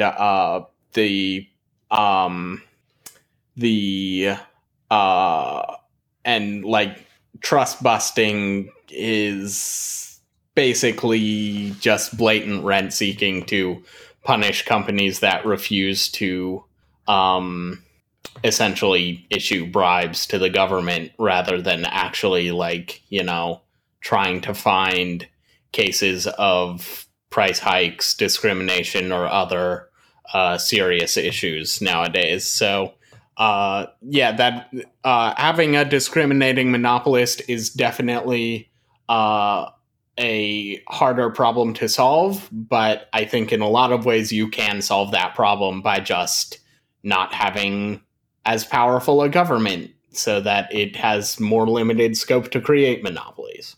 All right, I have a follow-up I'm going to jump in here with. I'm sorry. Yeah, go ahead. Okay, all right. For a lot of people, government intervention in the markets is a feature and not a bug. Like, they want the price protections, they want the licensing, they want the minimum wages, they want all these things that say, no, you can't build a kind of crappy house. You have to have at least these minimum standards. How the hell are you ever going to get people on board with libertarianism when you're telling them you're going to have to get rid of, various workplace safety laws and minimum wage laws and all these industry protections and tariffs and monopolies that make things so profitable for you? Like, this seems like a really hard ask. What's fun, before you answer that, is that I'm exactly on the fence there, because I'm in the position where I like all of those things, and I'm finding this libertarian talk very seductive. So, like, I don't... Yeah. Okay, yeah, so PR's not my department. Libertarianism is very unpopular, and that does make me sad, but, like, I'm pretty sure that's just the case because a lot of people are idiots and or busybodies. You can't just go around and say people are idiots, though. You have to say something watch like... me. Well, okay, yeah. I'm sorry, I take that back. If you want to get a majority of the people voting, you have to make some sort of case as to why their lives would be better. And that's really hard to do because they can see how the licensing keeps out competition. Yeah, so taking this more seriously, one of the reasons I think libertarians are unpopular is because it's really easy to see benefits that the government does. It's much harder to conceptualize the problems it creates. So, like, take the medicine approval by the FDA. So it's really easy to think, oh, sometimes drugs have dangerous side effects. We should keep people from being able to sell those. It's much harder to wrap your mind around the notion that some drugs are safe and that the FDA prevents them from being sold, and that also causes human suffering. Or to take workplace safety, it's really easy to look at the OSHA rules and see, oh, there are all these things that my boss isn't allowed to do that would make me safer, or that would make my job more dangerous. But what you don't see is that those things cost your boss money. They also make more people willing to do your job. So you have both a lower demand and a higher supply, and both of those things reduce your wages. And maybe if you were to offer those people explicitly package A, where you have these safety features, but they get paid, I don't know, $20 an hour, versus package B, where they don't have the safety features, but they would be paid $35 an hour, they would prefer more money. And that's just essentially, yeah. And essentially by having these OSHA rules, you are telling people that they aren't allowed to trade money for safety in a way that they might not necessarily want if the offer was explicit. I think a lot of people think that people should not be allowed to make choices like that, like choices that could be potentially harmful for them. Yeah, it's too what did I just say about people being busybodies? Go ahead. Well, I don't know. I'm just thinking of like the Triangle Shirtwaist Fire and like children working in factories, and like, we kind of, I don't know. That's where I start getting uncomfortable with it, because it feels like it seems too easy to imagine a world where people are basically coerced to work in, to like have children working in factories, or to accept a job at the Triangle Shirtwaist factory, because there's not that like swath of options for them.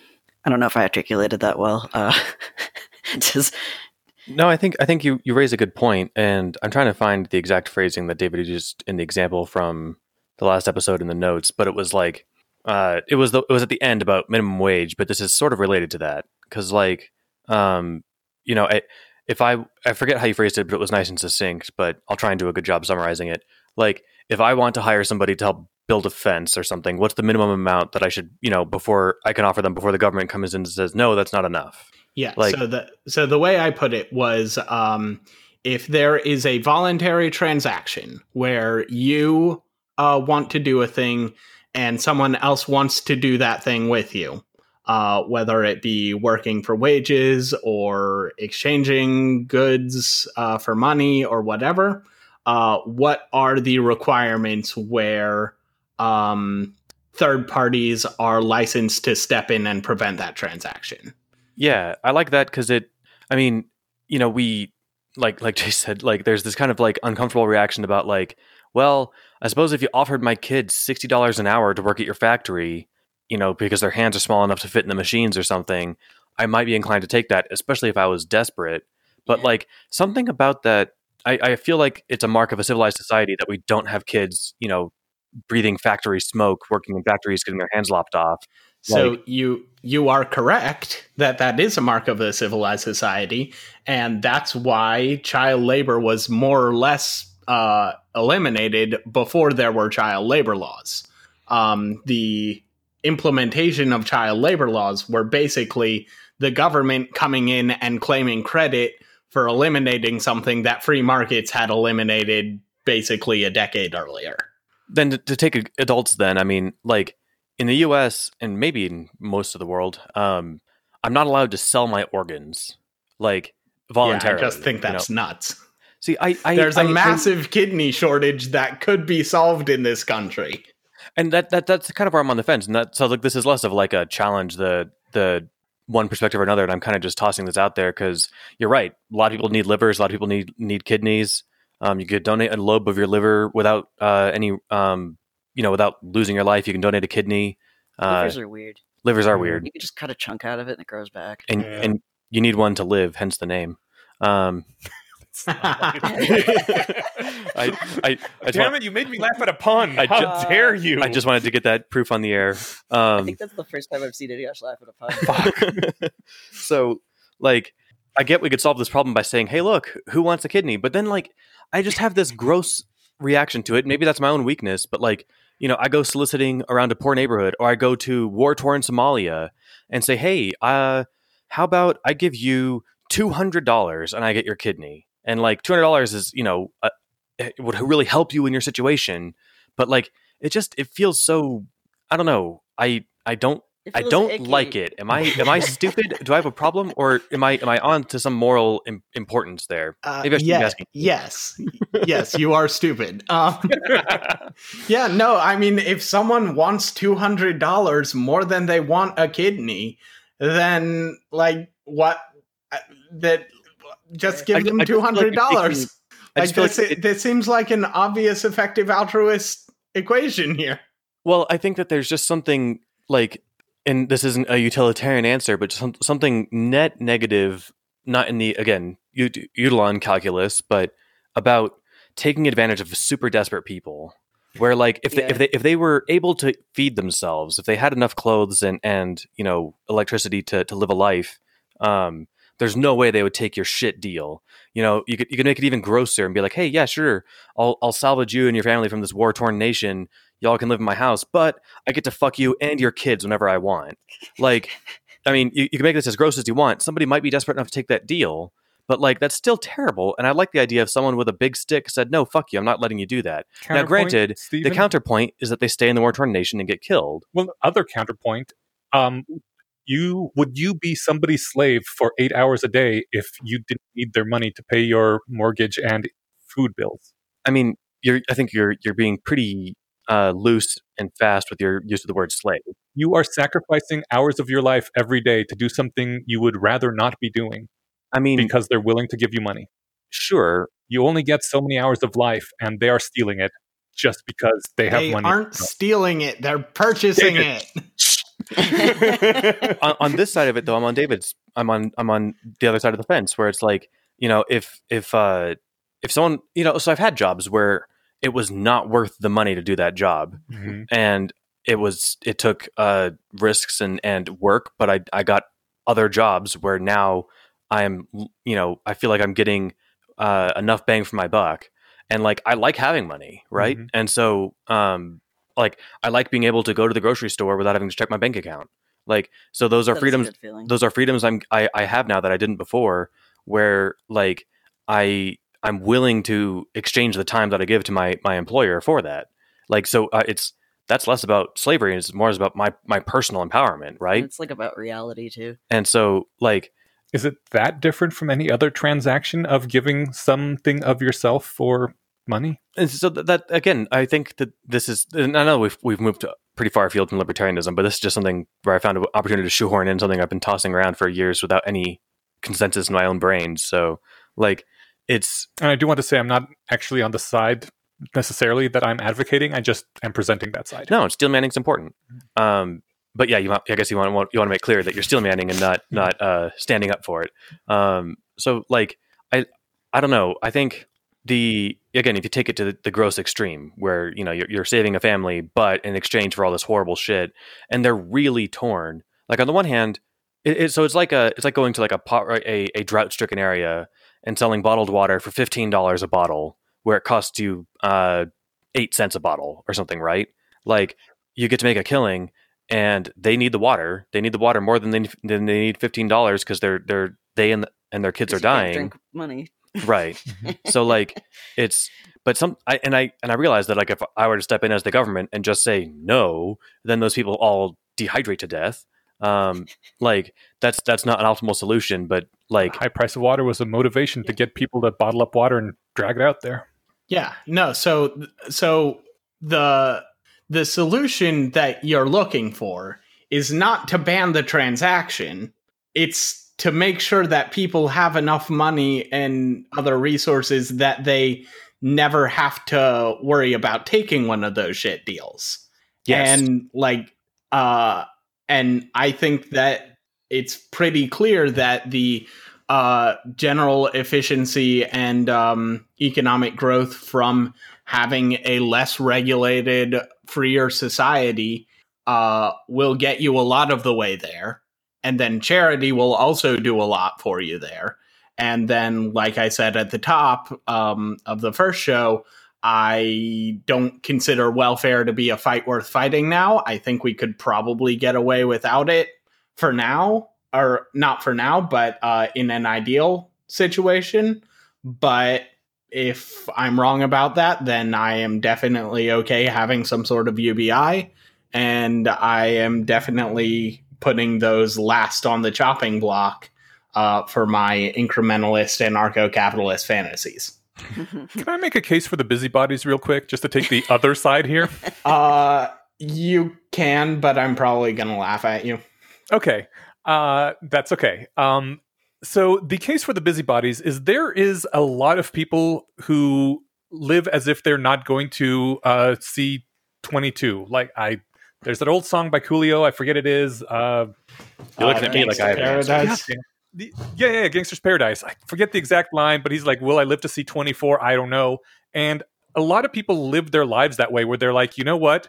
I don't even know if I'm going to be alive in a year. I'm going to take whatever risks and shit-ass deals I need because it doesn't matter to me. I guess future me can go fuck himself, or call it a high time, what is it?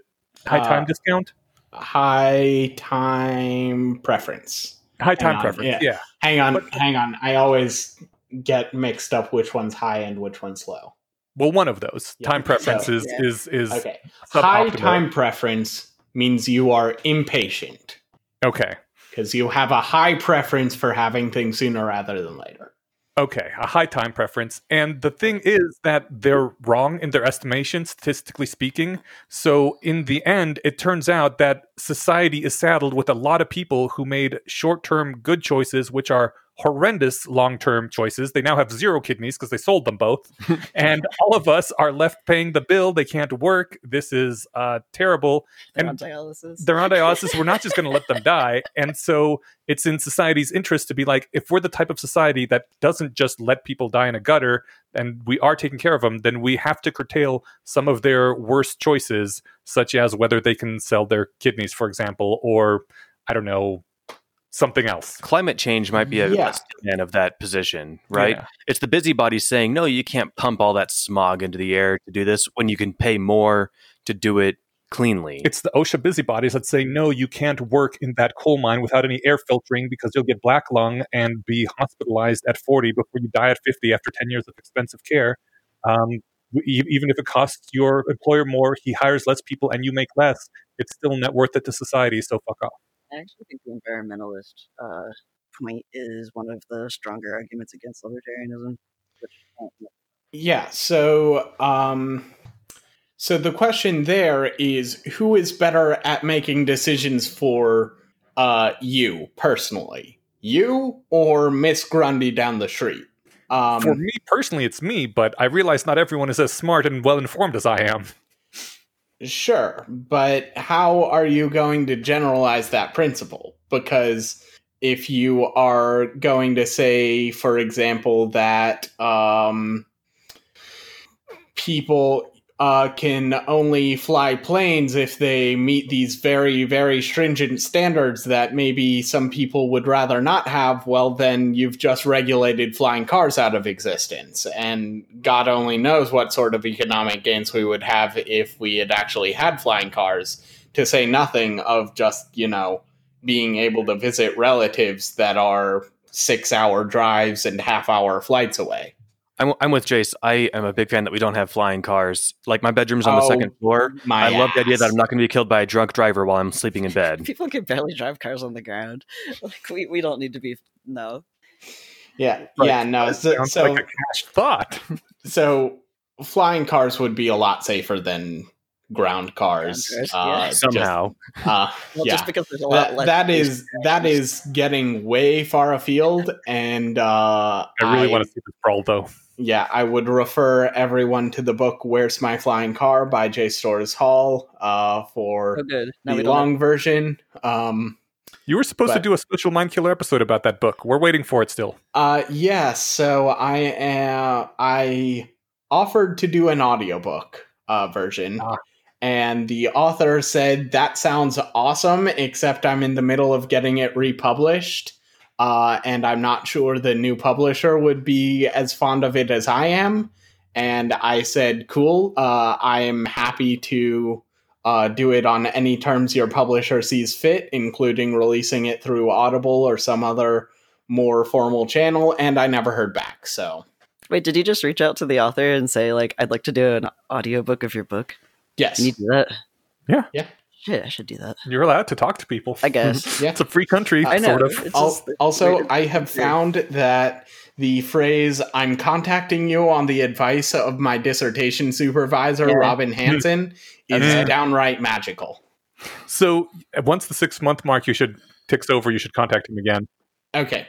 But to Jace's point, unless you were going to make another one, I'm curious about the environmental, because that is an example of like a short-term gain for long-term fuck yous, except even the long-term isn't even you in 5 years, it's your neighbor's kids and your kids. So we talked about the environmental thing last episode, though. Yeah, so I'm not sure if we fully addressed the previous point. If we didn't, then let me know on Reddit or Discord, and I'll flesh that idea out some more. But onto the environmental stuff, I mean, again, there's the same problem. Like, if you have the environmental impacts being so abstract and in the future, then like that's obviously something that democracies have trouble handling, as well as libertarian societies. And if you have a tort system that's capable of handling that sort of class action, which we plausibly would under a more libertarian society, even though we don't now, How do you sue people that have been dead for 60 years? So an example of Get reparations how from their descendants. anarcho-capitalists would handle that is like, if you own a beachfront property in Miami, you say, hey, I have this building that to all rights should stand and generate profits for 200 more years, but because of global warming, it's going to be underwater in 30.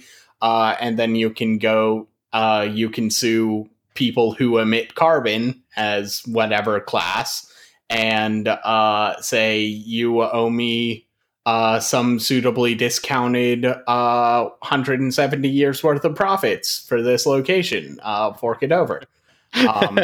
This is why I was more interested in doing the anarcho-capitalism, because I don't know about y'all, but I'm already leaning pretty libertarian myself.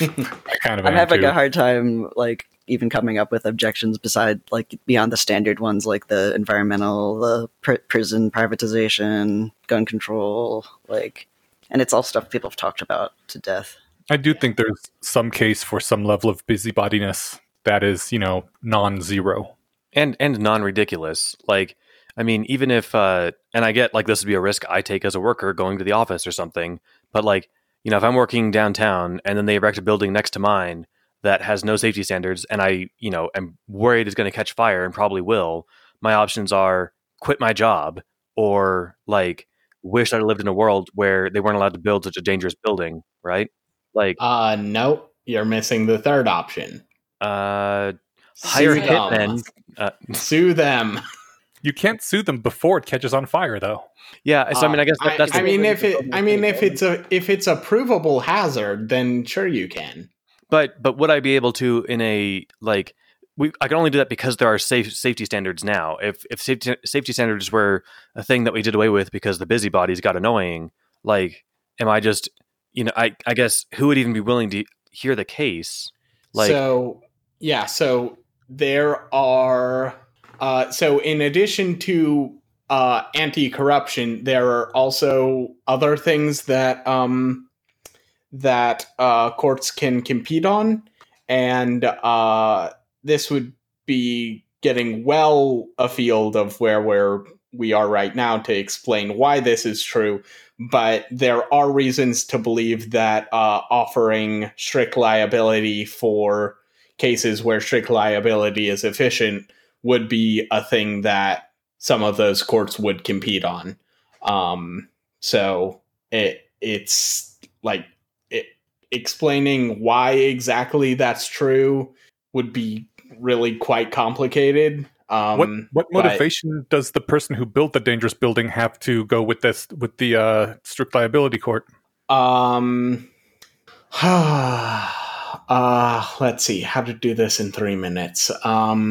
Feel free to take 7 minutes for this one. Okay. So essentially, if a court didn't offer strict liability for violating safety standards, if it's economically efficient, then they would essentially offer judgments in favor of people who didn't violate the safety standard. So someone's got to be losing profits here somewhere. This is for This is for anarcho-capitalism, right? Yes. For libertarianism, you don't have the option of going to other courts, though. You only have the state court. But for libertarianism, like I said, welfare is the last thing on the chopping block. OSHA and some other things like that would be like second to last. Okay. So realistically, libertarianism is not going to get rid of that. Probably not. Nope. Yeah. And then if I'd need to like draw some graphs and stuff to figure out why competitive courts would offer strict liability if it was efficient. But I'm not sure that's something I can do on the fly. So if you're curious about that, hit me up on Reddit or the Discord and I'll explain it there. I think one of the major problems is people always have something they like about government, and whenever you bring up libertarianism, since its main thing is like reducing the size and scope of government, they will bring up the thing about government they like best and say, why would you want to reduce this, you monster? I mean, yeah, like I said, libertarianism has bad PR, and I'm not sure how to fix that. Sorry if that's an unsatisfying answer, but like, I know what side I'm on. No, the truth. Scout mindset. The honest. Speaking of, free plug for Julia Galef's book. I think it's called The Scout Mindset. It is. She just finished writing it. It's available for pre-order. She said she put a link in the Rationally Speaking episode that came out yesterday, and she didn't. But if you Google it on Amazon, damn it, Julia, there should be a law. What was the title? The Scout Mindset. Okay, cool. Yeah, I'm looking forward to it. And the audiobook is available, read by Julia Galef, so I'm buying that. Nice. Or will be available in mid-April. Oh. Did you have any more anarcho-capitalism questions or anything? Oh, well, Or anarcho-capital, yeah, because I mean, maybe it would just be better if libertarianism actually had an ordered list of what would be chopped first, so that people who say stop getting rid of the regulations that keep people safe in the coal mines could be responded with, you know what, once we've solved wars and pollution and poverty, then we'll get to the coal mine safety standards to axe. So that would be a great idea, except if you put 10 libertarians in a room, they would soon come up with 11 lists of what needs to be cut. And the logical organization to actually put that together is the U.S. Libertarian Party. And they are full of just horrendously stupid chuckle fox. Okay, hold on a sec. If the main party in the U.S. pushing libertarianism is full of horrendously stupid chuckle fucks, how can you expect anyone to take this seriously? I mean, we all lean Democrat, but a lot of Democrats are stupid. Because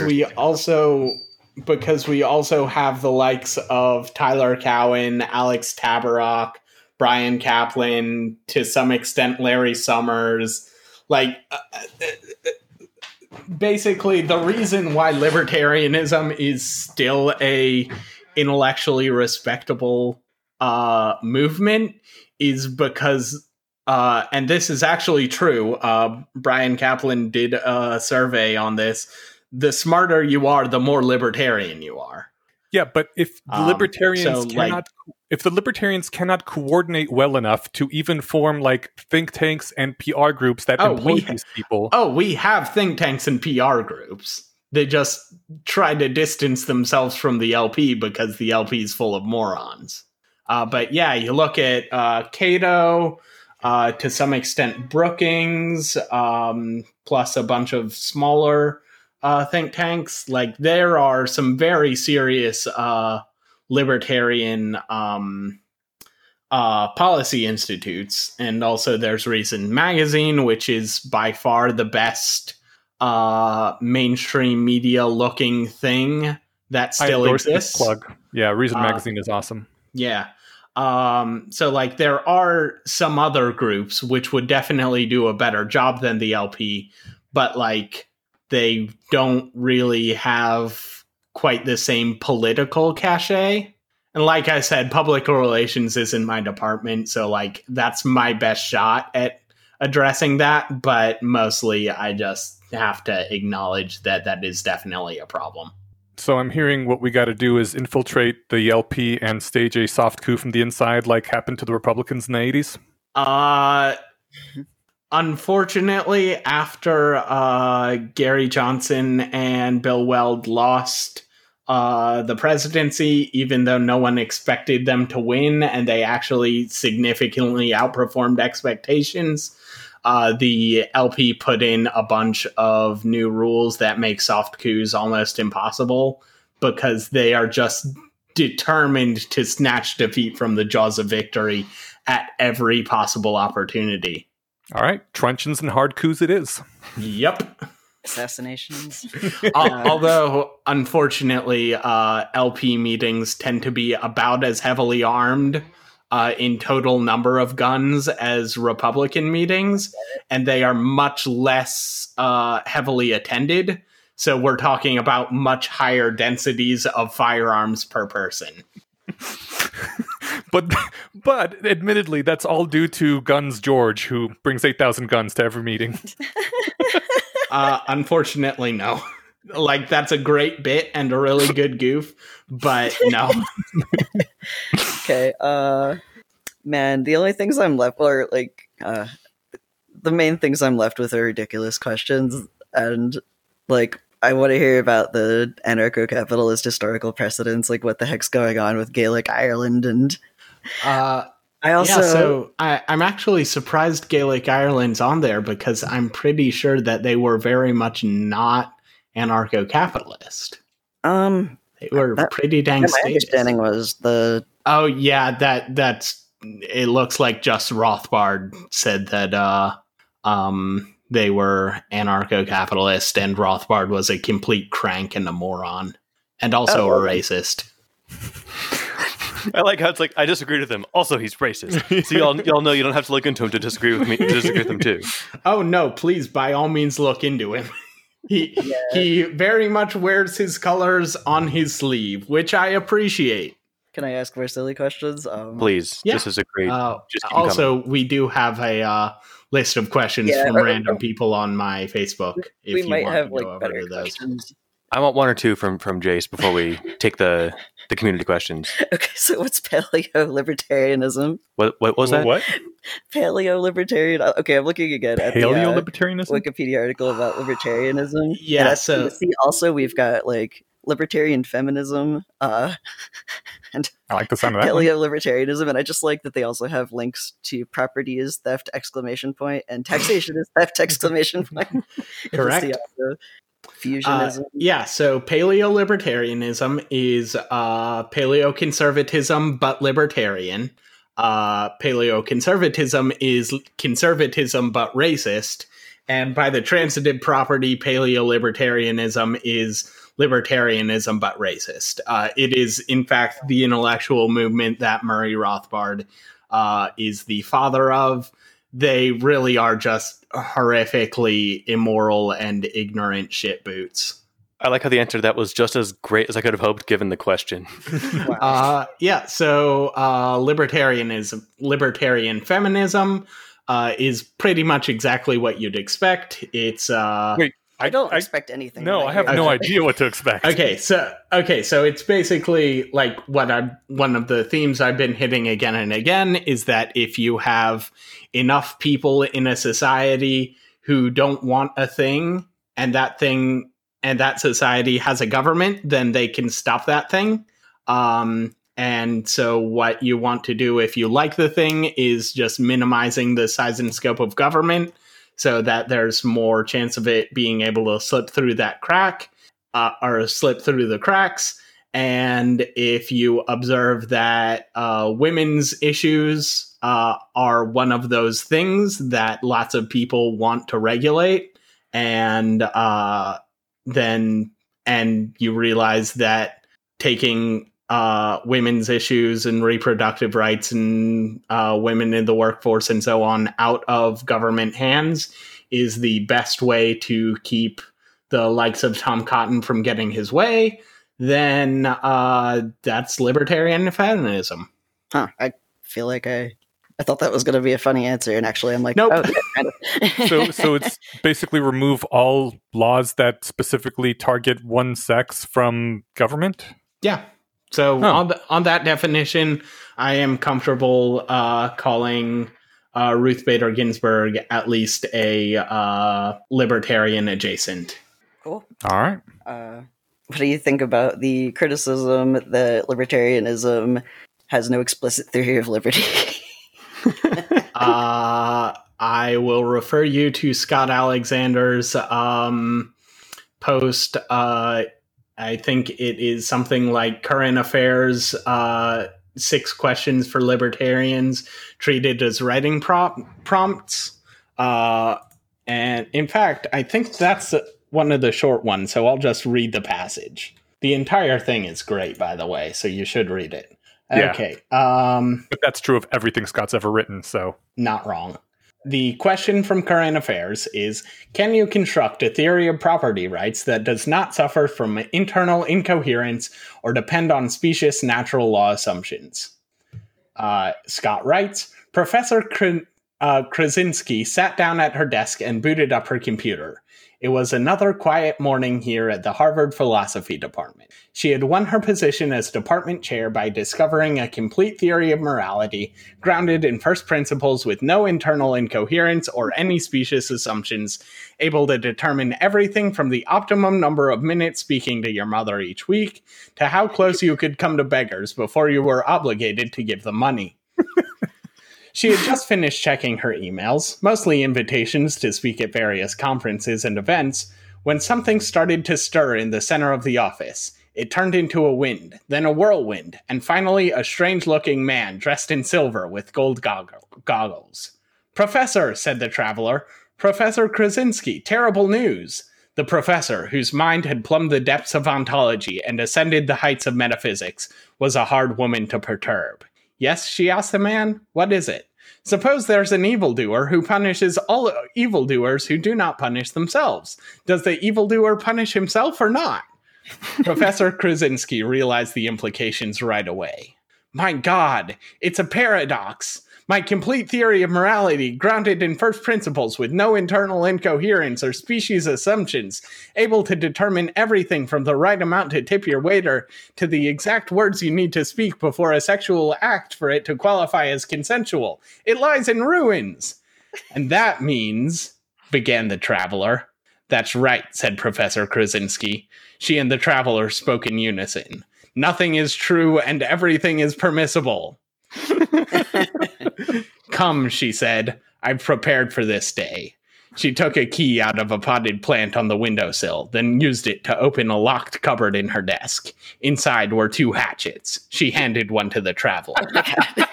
Where are we going? He asked. To the daycare down the road to hack the limbs off of babies. Obviously, the traveler nodded his approval, and they went off, eyes red with bloodlust. That was fantastic. Yeah, I could not have gotten a better response to that question. So the moral of the story is you're allowed to have some common sense, and just because your moral theory doesn't have or does have some specious assumptions and or internal incoherence doesn't mean that you don't still basically know what's right and wrong. And just because I don't have a super well specified theory of property rights doesn't mean that you don't still basically know what I'm talking about. And sure, that does mean that there are some fuzzy situations around the edges, but it's much easier to just address those fuzzy situations as they arise than to write off the entire theory. I want to say 2 hatchets. What? That was perfect. What's that? Oh, 2 hatchets are going to take care. We've broken Steven. I want to save that entire story as a single sound clip to insert randomly, like the ta-da sound. Yeah, we got to put that out somewhere. That was delightful. Yeah. All right, I'm going to reluctantly stop asking silly questions, and maybe we could answer some of the serious ones. I don't think we can possibly do better than that for silly answer or great answer to a silly question. So okay, that's a good place to put it in. Yeah, that made my day. So yeah, we probably should be calling it soon. Is there anything you want to bring up, or 1 or 2 of those questions that you really like that you want to address? Let's see. So, we did. Wouldn't libertarians do things I find icky? Are these the actual phrasings of the questions? They are the actual phrasings I put on the outline. They aren't the actual phrasings people put in on my Facebook. I tell you what, there's one on here from you. Wait, but is ideal government better than ideal markets? That sounds like a good one to end on. Okay, sure. So this is a fun little question. Just to clarify about the bonking rule, the bonkable offense isn't bringing up ideals. It's comparing ideals to real life. And this, of course, raises the question, sure, maybe libertarianism is better in a flawed world where people don't know things or behave immorally, but would it actually be preferable to something like socialism if everyone was perfect and omnibenevolent? And the book on this is called Why Not Capitalism by Jason Brennan. It's very good, and I will give a admittedly flawed summary here. But if you find this question interesting or want to hear a book-length version of my answer, I recommend you check it out. Just imagine the Zoidberg meme. Why not Zoidberg? I might have to make it. It's actually riffing off of the book which it's a response to, which is Why Not Socialism, by someone, I can't remember his name, but he's basically just a socialist philosopher doing ideal theory, saying that, sure, there are some practical problems with socialism, but in an ideal world, it would work very well. And Brennan is saying, yes, it would work very well, but capitalism would work even better. And so the short version is essentially there are two problems with central planning, and those are the knowledge problem and the incentive problem. So the incentive problem is how can you get people to do things that are not in their interest, but are in society's interest if you don't pay them. And then the knowledge problem is a bit more abstract, but it's essentially the business of buying and selling communicates through the price mechanism a lot of information about resources and which resources are scarce and what the most efficient use of resources are. And if you're doing ideal theory, then you can basically assume away the incentive problem because people will just act in a socially responsible way. But you still have the knowledge problem. So you would still want something like a market with price mechanisms around just to make sure that that information is generated and communicated in the most efficient way. And the price mechanism is the only way we know how to do that. You also have essentially the Scott Alexander archipelago case, which Archipelago is basically an ideal theory version of anarcho-capitalism, where different people will have different conceptions of what the greatest good is, and the way that you allow them to pursue those different conceptions is by having a maximally free society where like-minded people can just organize into their own groups. And the pithy version of this is an ideal socialist society cannot allow you to be an anarcho-capitalist, but in an ideal anarcho-capitalist society, there's nothing preventing you from going off and starting a socialist commune. I do notice that you slightly changed the question to ideal socialist versus ideal anarcho-capitalist, because in my opinion, an ideal government is a government that is run by God, who is literally omnibenevolent, yeah, and omniscient and all those other things, because such a society would just be perfect if an actual God existed that actually had all the good things. Yeah, so if you're assuming an omnibenevolent and omniscient and omnipotent central planner, then like calling it socialism or capitalism or whatever is like just kind of quibbling over pointless semantics, because if you have that sort of actor, then you're probably going to just get the ideal outcome. Yeah. So a more interesting version of ideal theory is assume that we're talking about normal human people who have the same computational and cognitive constraints but who are just morally superior and who don't act selfishly, etc., etc. Oh, in that case, and pockets, definitely. Yeah, and that has a much more interesting answer. But if you're not going to settle for quitter talk, the answer is make a god and put them in charge. The answer is always hurry up and become God to any question. All right. Well, thank you for joining us. Yeah, this was awesome. Fun and informative. Awesome. And I hope we weren't too easy on David, since at least 2/3 of us are already libertarian inclined. If people would like to complain, we have both a subreddit and a Discord to do that too. And maybe someday we will yell at David again, but probably you'd be better off hitting him up on the subreddit. Yeah.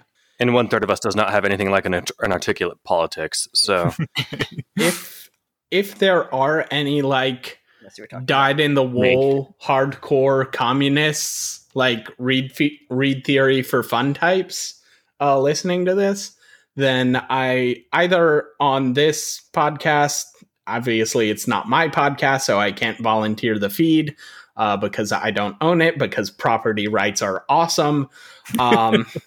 But either here or somewhere else, I would be interested in having a discussion and or debate about this. If there is someone who's willing to really go to bat for the other side.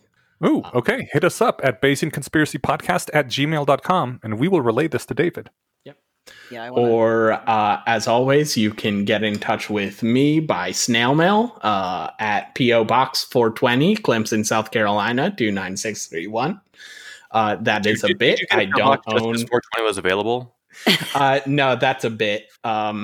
If I ever get a P.O. box, I will make sure it's P.O. Box 420. But yeah, I don't actually have a P.O. box. Just get in touch with me on Discord or the Reddit. Okay. Right on. All right.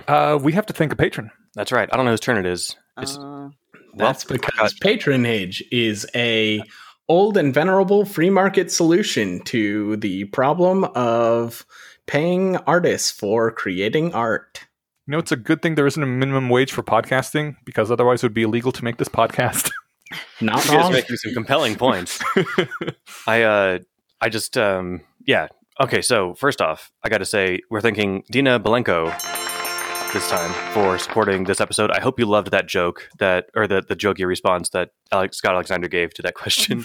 I will be thinking about it for the rest of the day, and I hope you had fun listening to the episode. And thank you so much for supporting this. You know, you make a good point. It's nice. You know, God, could you imagine if the podcast network charged $200 a month, because there's so much content on there, and you can enjoy as much of it as you want, but you have to pay this minimum subscription fee. No, screw all that. You can listen to most of them for free, and you can support them per your wishes at your whim. And I appreciate that Dina's whim was to support us. So thank you so much. Thank you, Dina. You're awesome. Indeed. I'm not sure. Maybe we do make more than minimum wage. I should actually run the numbers and find out at some point. I'm not sure, but I do know that I just added. I don't know why it took me so long, but I finally because I'm never on like my account.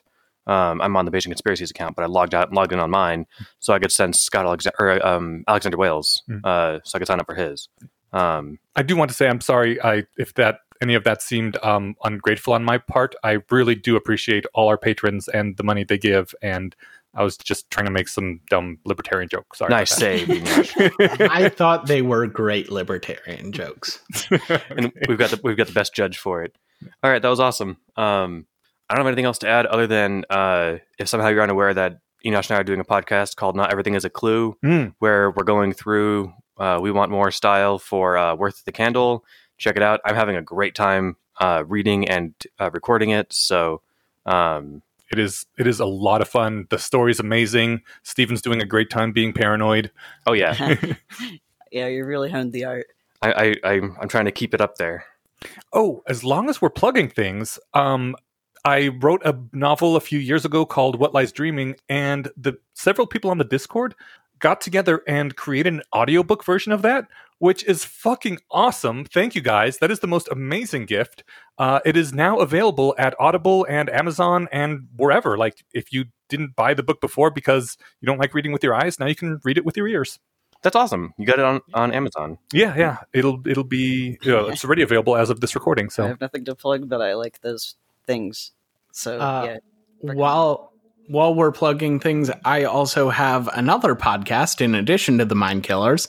I have plugged it over there, but I'll do it here as well because you guys have a much larger audience, which I will happily mooch off of. It is the Pokemon Primeval podcast. It is a Blades in the Dark actual play set in a post-apocalyptic version of the Pokemon universe. And one of the bad guy factions is revanchist communists from the not Russia region. So yeah, check it out. That's excellent. Outstanding. Would it spoiler any part of your story or anything to say how it got post-apocalyptic? Yes, that is literally like one of the big mysteries that I am queuing up. If you're familiar with the tropes of Ratfic, it probably won't be terribly hard to figure out, but most of my audience isn't, so fuck them. Send us a link to that, and we'll put it up in the show notes. Will do. Cool, thanks. All right, thank you for joining us, and everyone, thanks for listening. Yeah. Bye. Bye.